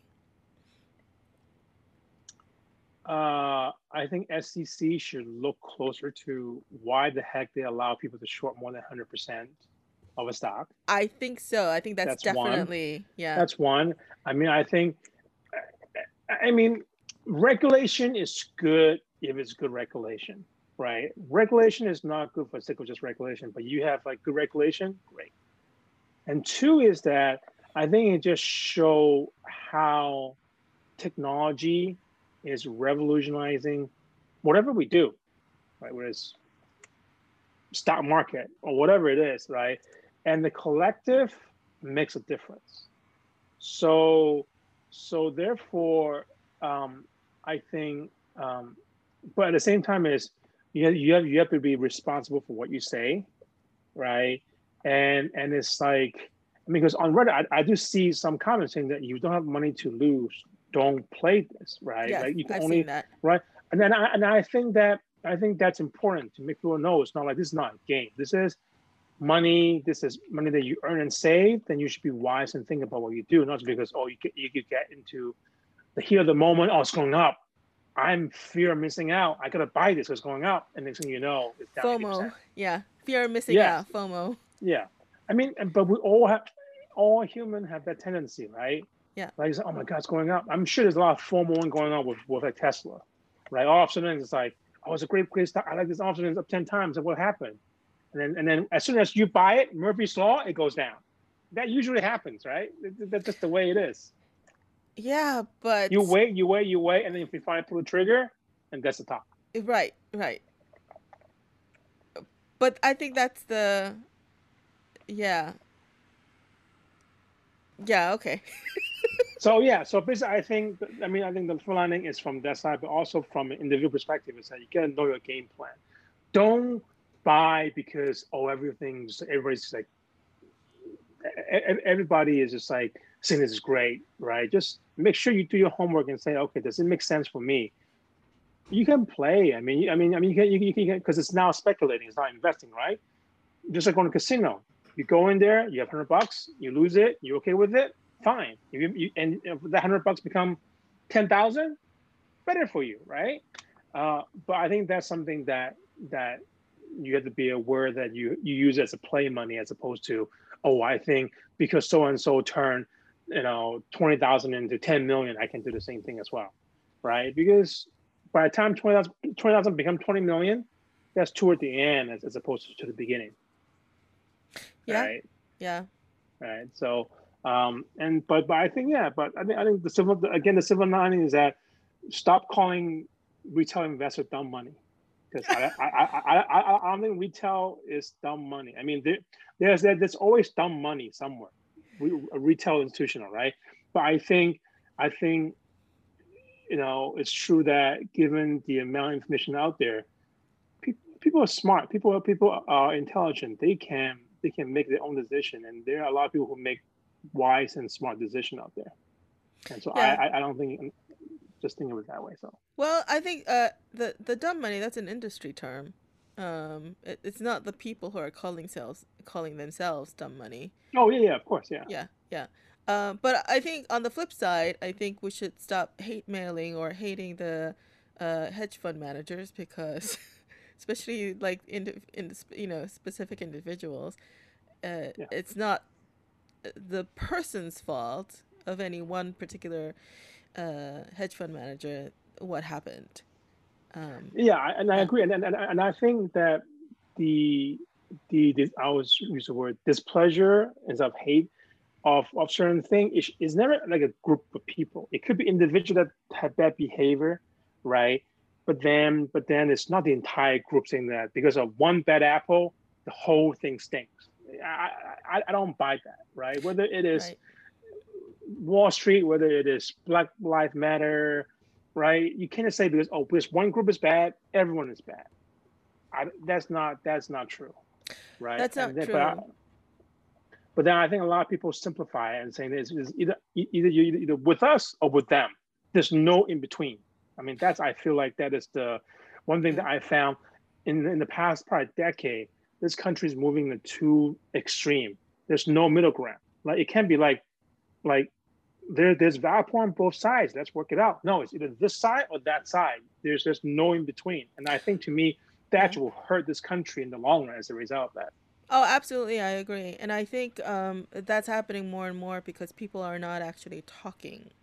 They're just espousing their own side of things in short sound bites, and but they're not actually having a discussion or dialogue or any kind of thoughtful, meaningful, conversation and finding out where the common grounds are. You know, so I think, but that's kind of where it needs to start. Is let's kind of talk about this and talk it through. No, I'm on this side. This is what I believe. You're the and actually also the sentiment that the opposing side is the enemy and they're evil. Yes.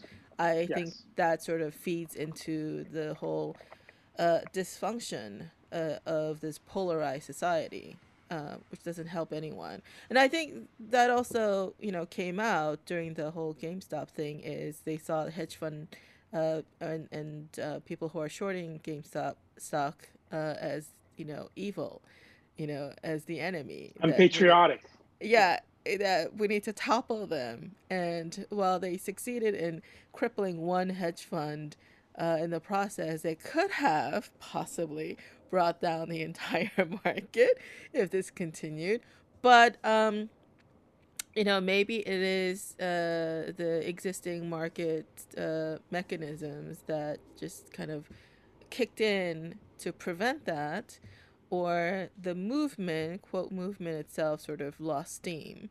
And, that definitely was not sustainable. It was Yeah, kind of clear and the that it fact I was not think going to last. they're now moving to biotech last. I mean, I think on Thursday or Friday they're now going away because there's this spread too thin, right? You would concentrate Yeah. on one stock, makes sense. And the fact is, you concentrate on stock that is like a smaller in size. Because you look at it, it's all the low stock price stock that's going up, all the small market caps are going up with high short interest, and so they're concentrating on just these things. But then when you start spreading thin, then the herd no longer have that effect, and then you will just go up and down afterwards, just die down really quickly, and then that's the end. Yeah, there's no clear agreement either in terms of which one to focus on. And so they're kind of going in all different directions. So Yeah. these kind of leaderless movements, they do sort of die out very quickly. And so, if they really wanted to affect change, I mean, it was exciting to see what happened. And, some of us on the sideline were like, yay, little guy, Mm-hmm. we were cheering them on, some, even. But I think ultimately, uh, I don't know if it really changed anything other than sort of more concern on the part of um, regulators and policymakers, and maybe the big Wall Street players too. And I mean, hopefully, my hope is that they're not looking at this to restrict the little guys further, but have a really thoughtful analysis of what happened, and and if there are regulations, that these are thoughtful regulations that come out of it. yeah, but I think also the fact that it shows that I think with what happened that hopefully for the retail investor that they can believe in themselves, saying that what I can do this, right? I think this can be done. Is not a difficult. No, it's not a game that is out of my reach. I can do this, and so I think that having more retail investors doing this, I think, is a good thing in the long run, because then they can all participate, in the wealth creation as a Mm. result of the stock market, right? Because I think a lot of people are just left out because they're not in the stock market, so they don't have that wealth creation, right? Because you make nothing in saving, you make nothing in bonds nowadays. So the only wealth creation mechanism It's, I guess, real estate, I guess, stock market, I guess, art of various form. But then those takes a lot of capital, right? So like it seems like stock market is the only mechanism that you have low capital, you can still participate, right? Yeah, yeah.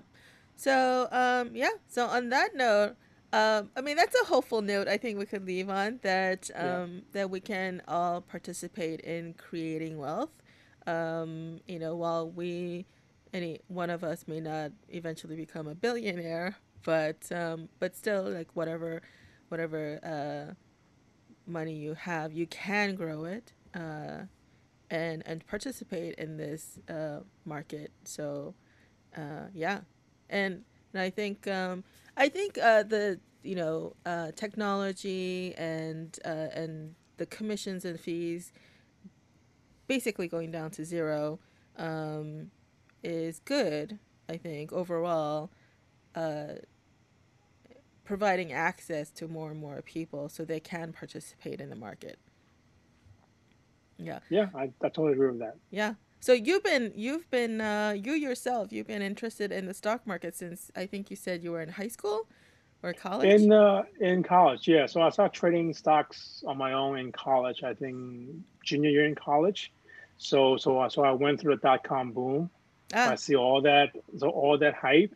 So this in a way is like a dot-com boom a little bit, right? Because stock just goes up because someone says something on the chat and they just went straight up. Like this happens. And so it actually remind me of those days a little bit. And in a way, it's kind of scary because usually it means that the market is getting close to the top than yeah. the bottom. But whatever, it's just I have one former colleague, who wasn't old enough to live through the dot-com days. Like, oh, this is what dot-com feels like. I'm like, yeah, this is how dot-com felt like. It just stuff just goes up and up and up, and you don't know why, but it just does until one day it just goes down, and then you're like, oh crap, this is not good. So do you see this the market, because the market is crazy high right now. Do you see this sort of retracting anytime soon? At some point, yes. I think it depends on what happened to the stimulus, what happened to the Federal Reserve, because you think about this whole thing right now, the stock market always is a function of liquidity, right? It's that it's supply and demand. When you have a lot of money coming in, you have to go somewhere, right? You go to bond, you go to stock, or some asset. And so, as a part of the reason why the market is doing so well is because we got a huge stimulus, basically two rounds last year, maybe a third round now coming up. We have the Federal Reserve buying $120 billion of treasury a month. So they're adding a trillion something a year. And that's a lot of money throwing in the economy that is what, 24 trillion right now. So that's a lot.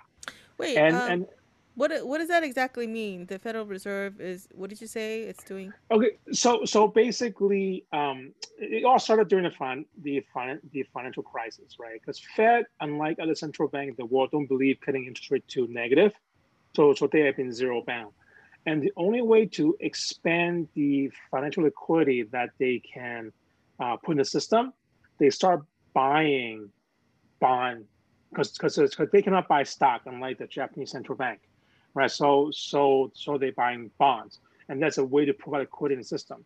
So that's basically what we call QE back in the what we call quantitative easing. So we went for three rounds of that since the financial crisis, QE one, two, and three, and now it's kind of like QE infinity. Basically, during the March COVID drawdown, they went and put in all the facilities that they used during the financial crisis and put everything back in. And they started buying all these bonds. And then historically, they only buy treasuries and like mortgage-backed security. On this time around, they actually ran into buying corporate debt as well. So they're just Okay. throwing money in the system. And so actually a lot of companies who might have financial risk back in March got saved because Federal Reserve is coming in, backstopping all these debt from basically, it's just allowing the market to function, and so these companies can raise capital and then move forward. And so right now they're still buying the bond at the same pace as it was back in March. Oh, But clearly, economy has been mending, right? So basically, the Federal Reserve is adding over $1 trillion liquidity into the bond market, and that money, right? So someone have a bond, whether it's government issuing bond, like this, like these money have to go somewhere, right? So some people will sell it and then they will go buy other asset, right? So it's just an effect, and so as long as the Federal Reserve is providing liquidity, we get stimulus. It's hard for the market to go down a lot. Like, but you just look back to the episode that happened. It's like you remember in 2018, in the fall going to Christmas, the market went down like, I don't know, 25% in the middle of 2 months. And the reason for that is because for about a year at that point, the Fed stopped buying bonds. They stopped the quantitative easing. And if anything, they're actually reducing the holding that they have. So they actually let the stuff mature and shrinking the balance sheet. And it create a tightening in the financial system. So the market just went down. So for that to happen, you have to have a change in especially the Federal Reserve to either talking about reducing the size of bond they're buying, raising interest rate. Otherwise, this market was, I mean, you have correction, like we're correction last year, right? Even like I think October went on 10% in like a week. So that can happen still. But to see a market going down 30, 40%, that is very unlikely until we get one black swan event, like some other kind of COVID that shut down everything, which since it happened once already, it probably won't happen again. Yeah. So maybe some nuclear bomb went off or some war happened, something that we just don't expect, then yeah, right, that will happen. But otherwise, the market will just continue to grind higher with this correction. But the pace of it going up is going to slow down because the market is getting expensive. But then interest rate zero, so there's no alternative, right? So that's what we call TINA. There is no alternative. Trend? Did you say trend zero? Well, I'm sorry. Did you say trend zero? The interest rate is at zero the whole time. Oh, right? I see. Yes. Yeah. So would it drop? Yeah. I mean, we'll have 5-10%. I mean, 5-10% correction drop is very normal. Yeah. It happens all the time. To have a big correction, it could happen probably maybe second half of this year, because if inflation, because market always anticipate what will happen as opposed to what is actually happening, right? Just like how we bottomed in March and took off when things are still really bad. So if one sign is if we start seeing inflation going up in the data and market, then people say, oh no, Fed have to start either slow down their bond buying or something, because a dual mandate for the Fed is maximum employment, but also price control, right? So there won't be crazy inflation, right? And if inflation start going crazy for a bit, then people start thinking, oh, Fed might actually have to slow down bond buying, and there's what we call, taper tantrum, where they're tapering down what they're buying, and the market won't like it, and they will just go down, I don't know, 20%, and then it'll bounce back up. So I mean, right now, the fact is that the one thing we've learned is that whenever market goes down, the government, the Fed will bail you out no matter what. We'll see it time and time again. We were seeing it every time. So I guess the lesson from this is that if the market goes down 50%, just buy. It doesn't matter. You just buy, right? Yeah. I mean, you have extra money on the side, because you know what? You always make money as a result of it. And unfortunately, that's a sad thing, but it's true. And so I think second half will be tougher. I don't think the market will go up as much as it has been. And I think volatility will go up as a result, because now everything back to normal and everything is good. What's next is probably bad news at this point, right? Probably bad information now going forward. And if bad information, market can probably go down as a result. I mean, one possible thing that can drive the market down, because it's so concentrated on 5 stocks, right? Apple, Google, Microsoft. If there's any regulation by the government that will hurt these 5 stocks, Amazon, all this stuff, then they can bring the market down, because they have such a big weight in the market, right? So that is more of a market mechanics. Like the rest of the small stock can go up, but if these 5 stock goes down, it'll bring in the whole market, because they have such a heavy weight in the market. Yeah, that's another sort of unprecedented thing that happened the past year, is those five or handful of tech companies basically, Yeah. um, yeah, I mean, increasing so much market historically, share. when a stock becomes such a big percentage of the S&P, or a sector become a big sector of the S&P, it usually doesn't last, and you always correct. Or you can think about the oil industry in the 80s, the tech back in 2000, or the financials in the 08. There's such a big part of the index. Something bad bound to happen, and they come back in. Let's see if use a famous word. Is this time different?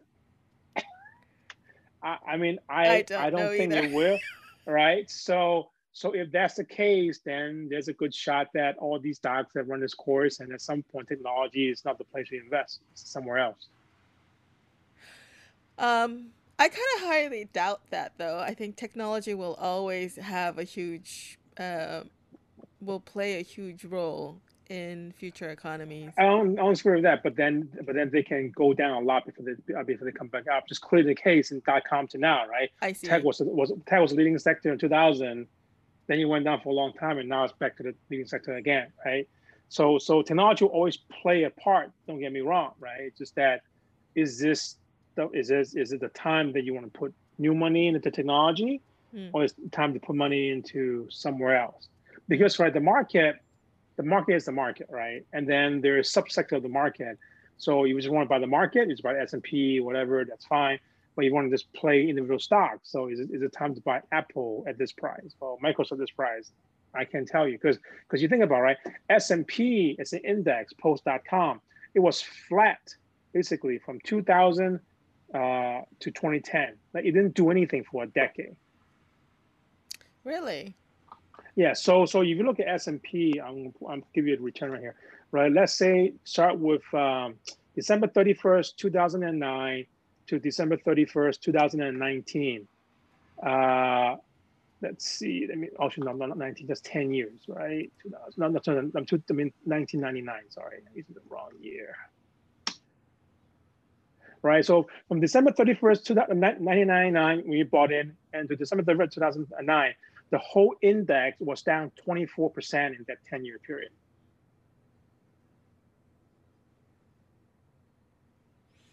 What? And So what? then, Yeah. so basically, S&P on December 31st, 1999 was around 1,400.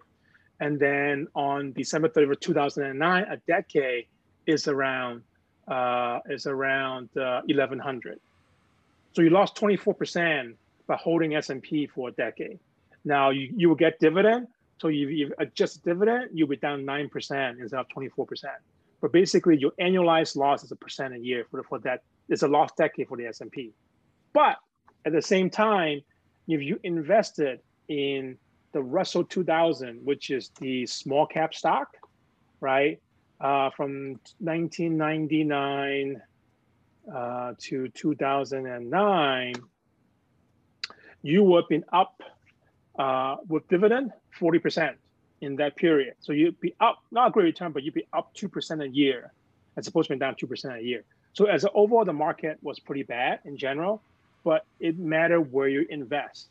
And so it could be a lost decade where you hold Apple stock you buy today for the next 10 years, you get nothing Hmm. because the stock would just be staying like if you hold for long term and don't trade it, right? Maybe Apple is the same price 10 years from now as it is today. I don't know that, right? Yeah. But when an asset get to a certain level of valuation, it makes no sense. Like it's not going down a lot, but you will not make anything. So that's something to think about. And then so there's a so as people talk about on CNBC, last year was a stock market. This year is a market of stocks. Right? There's a difference to it, right? Stock market is just a market going up. Doesn't matter what you buy, right? But this year is market of stocks, where perhaps the market S&P might do nothing, but there's a lot of stocks inside the market that will do really well. For example, GameStop, right? So therefore, it goes to the point where do you just want to buy index fund or do you want to buy your own stocks, right? And Hmm. find the winners that way. So the market changes, and that's why I think stock market is interesting Yeah. because changes from one thing and I mean, I think the psychology doesn't change. There's always things really good. There's always euphoria. When things really bad, there's always depression. People feel like, oh, this is over. And those are the extreme points, right? And in between is all this stuff, and it changes every time. But then history doesn't repeat itself; it always rhymes. And so there is some rhythm to the market today compared to the .com era. May not be to that extreme yet, but you are seeing it flaring up in various places. That that So that's a really nice way of putting it. That there's a rhyme to it. That it's not necessarily repeating itself in the exact way, but there's a rhyme. yeah, Maybe not a reason. sometimes like GameStop going up to Sometimes there's a 500 reason. is so yeah. Exactly. I I mean I can try. I can tell you how it happened mechanically, but does it make sense to me? No, but it did. So it did. Yeah, I just think that it's just a culmination of like all these sort of different elements sort of converging to create this perfect storm. You know, it's one of Yep. those blips that happened. And will that repeat? Personally, I don't really see it repeating, not in the same way. At least Not in the from same stock, but it will happen again in the future at some point, because short squeezes like this happen, right? Like Volkswagen happened, like years back. So it happened at GameStop this year. So you know what? It will happen again down the road. I don't know when, but mm, something like this will happen again because people will forget. Oh, the GameStop happened. People forget about Volkswagen already, right? Or that's why people short 130% of GameStop, wait, when did right? Volkswagen happen? I can't remember And exactly. was it similar a similar situation where it was a bunch of retailers saying like, "Hey, let's short squeeze this." I don't think it's a bunch of retailers short squeezing it, but I think it was just a mechanical of the market and squeeze it. Let me see, when was it? It was 2008 and nine. So you went from 200. Well, no, it's crazy, but I think it went from 200 euro to 500 euro in 2 months. So That's pretty dramatic. Yeah. yeah, it's dramatic. But it was purely a mechanism, short squeeze, and next thing you know, in a year, it's down to 60 euro. But then also '08 happened, '09 happened. So Right, right.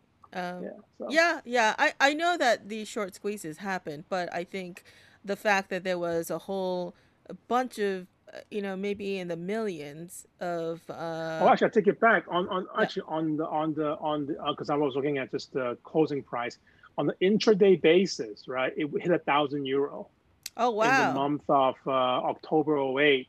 And so basically in August '08, it was trading around 200 euro. September, it went from 200 to a high of 300. And then in October, it basically went from a low of 200 to a high of 1,000 That's within that one interesting month. because right around that time is when all these big banks failed. Financial crisis, Yeah, exactly. that's when Hmm. the financial crisis actually hit in that fall of Exactly. Yeah. 2008. Yeah. Yeah. So that's yeah. So it happens. There's some trigger for it. I don't remember what it was. It's been too long ago, but it happens. So it's not anything new. I mean, yeah, I don't think it went up 25 times like GameStop. That I don't think can be repeated. But short squeeze will always happen. It just it will. Um yeah, I think in order for something like GameStop to be repeated, there has to be another sort of rally of people with just as much sort of venom. Well, Yes. venom is harsh. I would say frustration. Uh frustration that fuel this sort of, and You also can. frustration, but also a sense of optimism in a sense, because I think there's also some degree of positivity, meaning like, hey, I could actually do something about this, so I'm going to put my money in it and Yep. help this cause, sort of Well, I sentiment. agree. Yeah. Yeah. Yeah. But anyway, I hope not too many people lost their money, and certainly I hope nobody put in, their savings or money they couldn't lose into this. Um, but you know, yeah,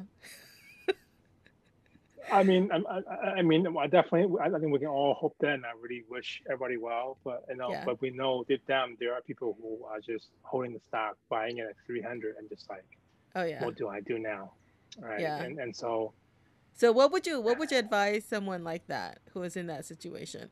They bought it at 200 or 300 and they're still holding. sell it and move on, because I can't tell you where the stock's going to go. At 60 something, you can still is say that it is overvalued, right? I mean, honestly, like if I just were looking at this, I can make a case if something happened, you can go back to 100, 120, right? Tops, but it's never going to be 3, 400, 500.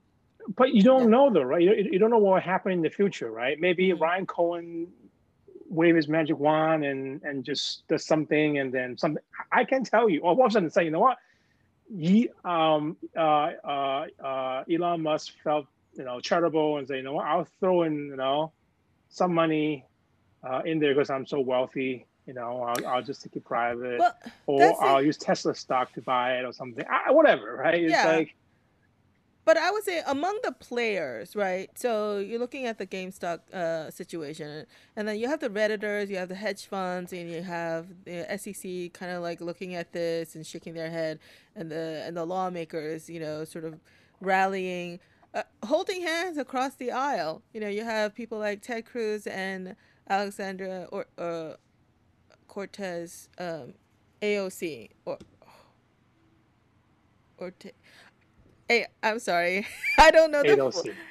I don't know the full name. I'm so sorry. And then Elizabeth Warren and Alexandria Ocasio-Cortez. okay, Alessandria or Ocasio. That's it. Ocasio Cortez. Ocasio-Cortez. I am so sorry for butchering her name. But those guys basically, standing. I'm not sure if solidarity is the right word, but they were all sort of like saying, yeah, they were all sort of on the side of the little guys Yes. coming out. And, but then you also have this is the piece that I found curious people like Elon Musk and others coming out and, you know, um, in support of the Redditors. And I'm not sure if they're doing that actually helped. It doesn't. I think with Elon Musk, right, all he did was just tweeted gain stock, I Yeah, think, yeah, and then draw the stock up.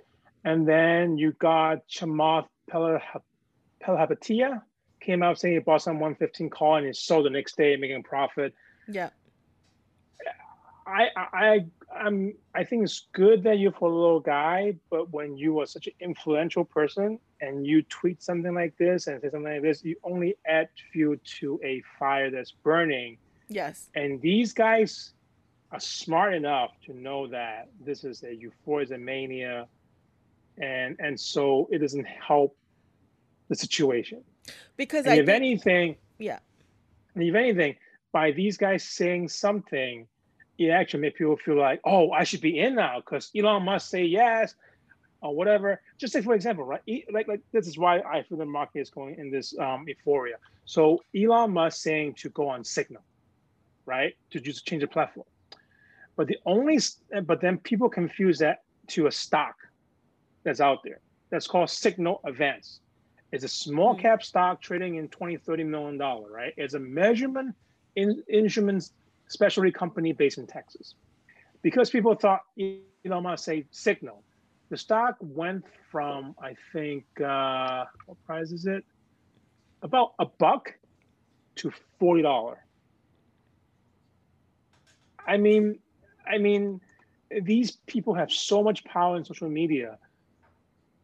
It just create confusion and chaos, right? Now the stock's back under $3, but it did go to actually not too bad. It went to $70 intraday, right? In a matter of yeah. 3 days.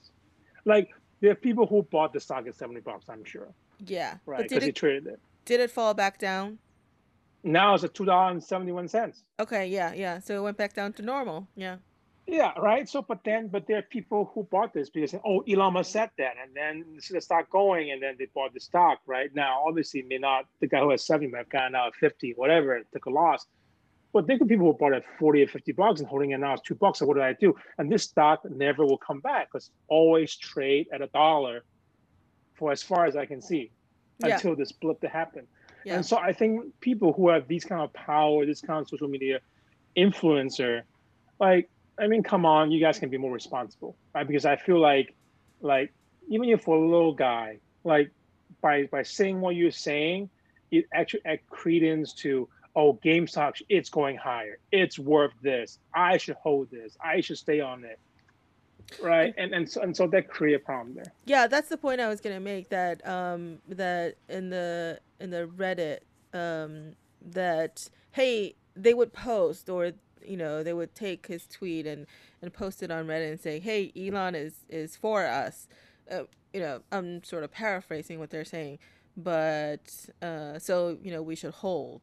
So it wasn't just as the Redditor signaling people to buy into the stock, but also if you have it, to hold the line.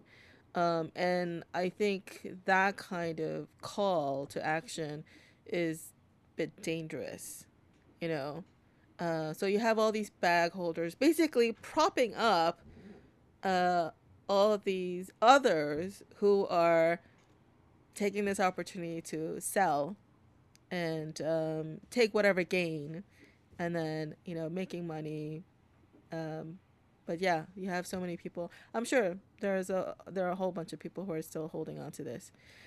So And I think one thing is human nature. I think I do it myself too. Is that when something bad happened, you look someone to blame, right? That oh, it's not your fault that I bought this stock or I did this at this price, right?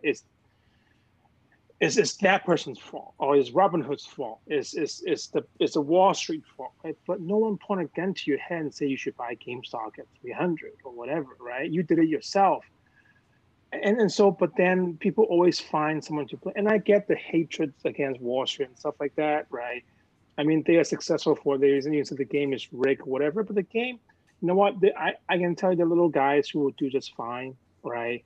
It's like my dad don't even have a college education. He did find the stock market, just buy stocks. I think the stock is good. I think Apple is good. I just buy it for long term, and he done well, right? And so therefore, it's not against the little guys, right? Like you just have to be wise what you did and learn from your mistakes and move forward. But I feel like every time something goes wrong in that society, we just point finger at somebody else, like you yeah, because of you, and so you just kind of disassociate yourself from the mistake that you make. And I think the point taken from this effect is people can say there's a lot of noise out there. There's fake news, there's real news, there's biased news, there's whatever it is. But you have your own mind, and you should be educate yourself. Say, does that make sense? Does that not make sense? Should I do this? And own up to the decision. Good decision, great. Bad decision, okay. Well, did I screw up? Move on, and don't do it again. But I think people are so easy just pointing finger at somebody else and just disassociate the mistake from themselves. And I yeah, think that to me is much more dangerous. yeah, yeah. And actually, also, I think not listening to any one particular person. um, but so if one person is saying one thing, and if it's true, then there must be other people who are actually also agreeing with that thing. So like, if you can't hang all your hopes and doing something just because this person said it. Yes. Yeah, because yeah, and that doesn't help you in the long run. But I think an earlier point that you made is, so here with the internet and also technology, the advancement of technology has really made not just the ability to trade and enter into the market accessible to everyone, but the fact that there's a lot of information out there that we can access for free too. Like, you don't necessarily have to buy like the subscription base to these market information and market data. but there's a lot of free stuff that's out there that you should just really educate yourself. Um, and um, and as much as possible, uh, on how the stock market actually works, and also looking into different companies. If you're not buying indexes, and if you're buying individual equity into individual companies, actually research the company and see if you like to invest in them. But I think that that's the ultimately, um, that's where it lands, is the responsibility of the individual to make informed choices. Yeah, I agree. And the fact Yeah. is that, going to the stock market, right? Unless you actually do it, I mean, you won't learn. And I think it just through making mistakes or actually doing it, just like everything else, right? That you get a sense of how this thing work, and then you slowly get better at it, right? And just don't be afraid. I mean, for those who haven't invested or just make a mistake this time, don't be afraid to say, okay, I screw up. That's it. I'm not doing it. Just like, you know what? You will learn from it, and you will gain insight, wisdom, and don't be afraid of making a mistake, all right? And just because not everything that you do will be right, you will lose money. There's Oh no yeah. one that make money on everything you do. You will lose money, but you just learn how can I maximize profit and minimize my losses, and just learn over time to do it. And then in the long run, you work out fine.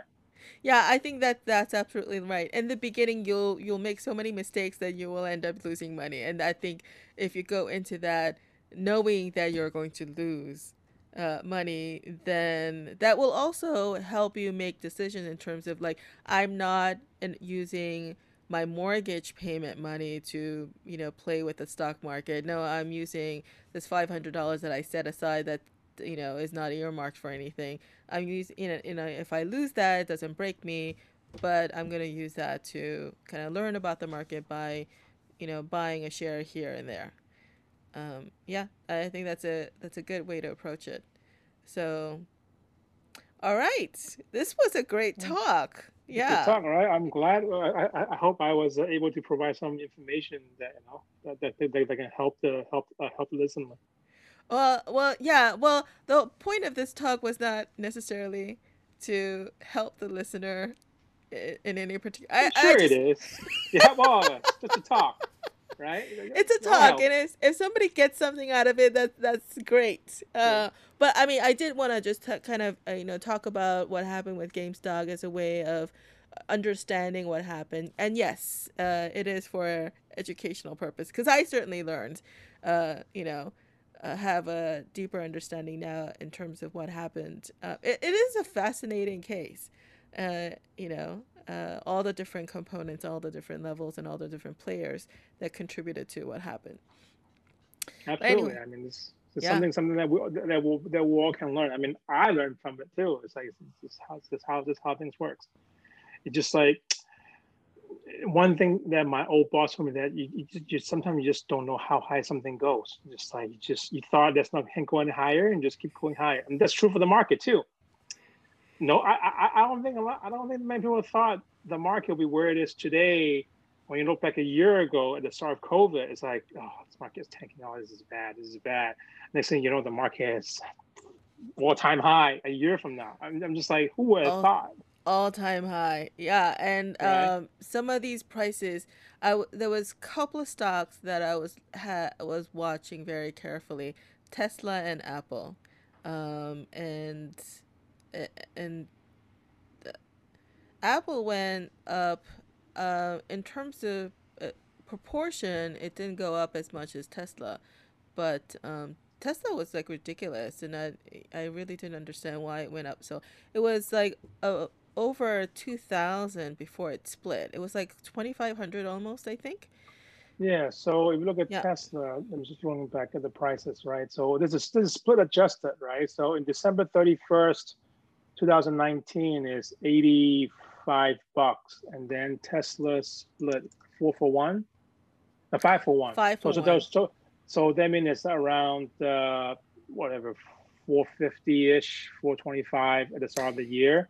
One up to 1,000 in February. Then COVID hit, and then I think went back down to 350, Yeah. and now it's 8,500 after split, which means it's now at 4,200.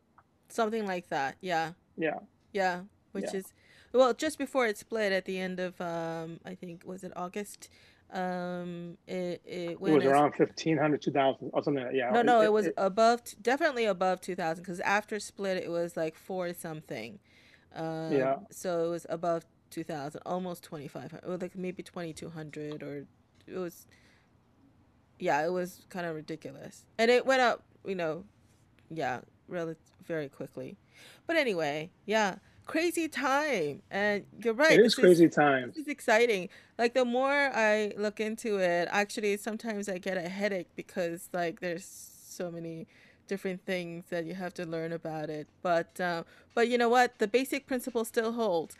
Buy low, sell high. It's just as simple as that. That's all you have to do. Buy low and sell high, and you will never lose. You'll never lose. Okay, on that note, I hope everybody wins here. Exactly. And so educate yourself, be smart, be responsible, and maybe, take all the hype with a grain of salt. And thank you so much for Steve. No, thank For you for having here. Yeah, this was very, very enlightening. Thank you so much. Thank you. Okay, bye everyone. Bye, everyone.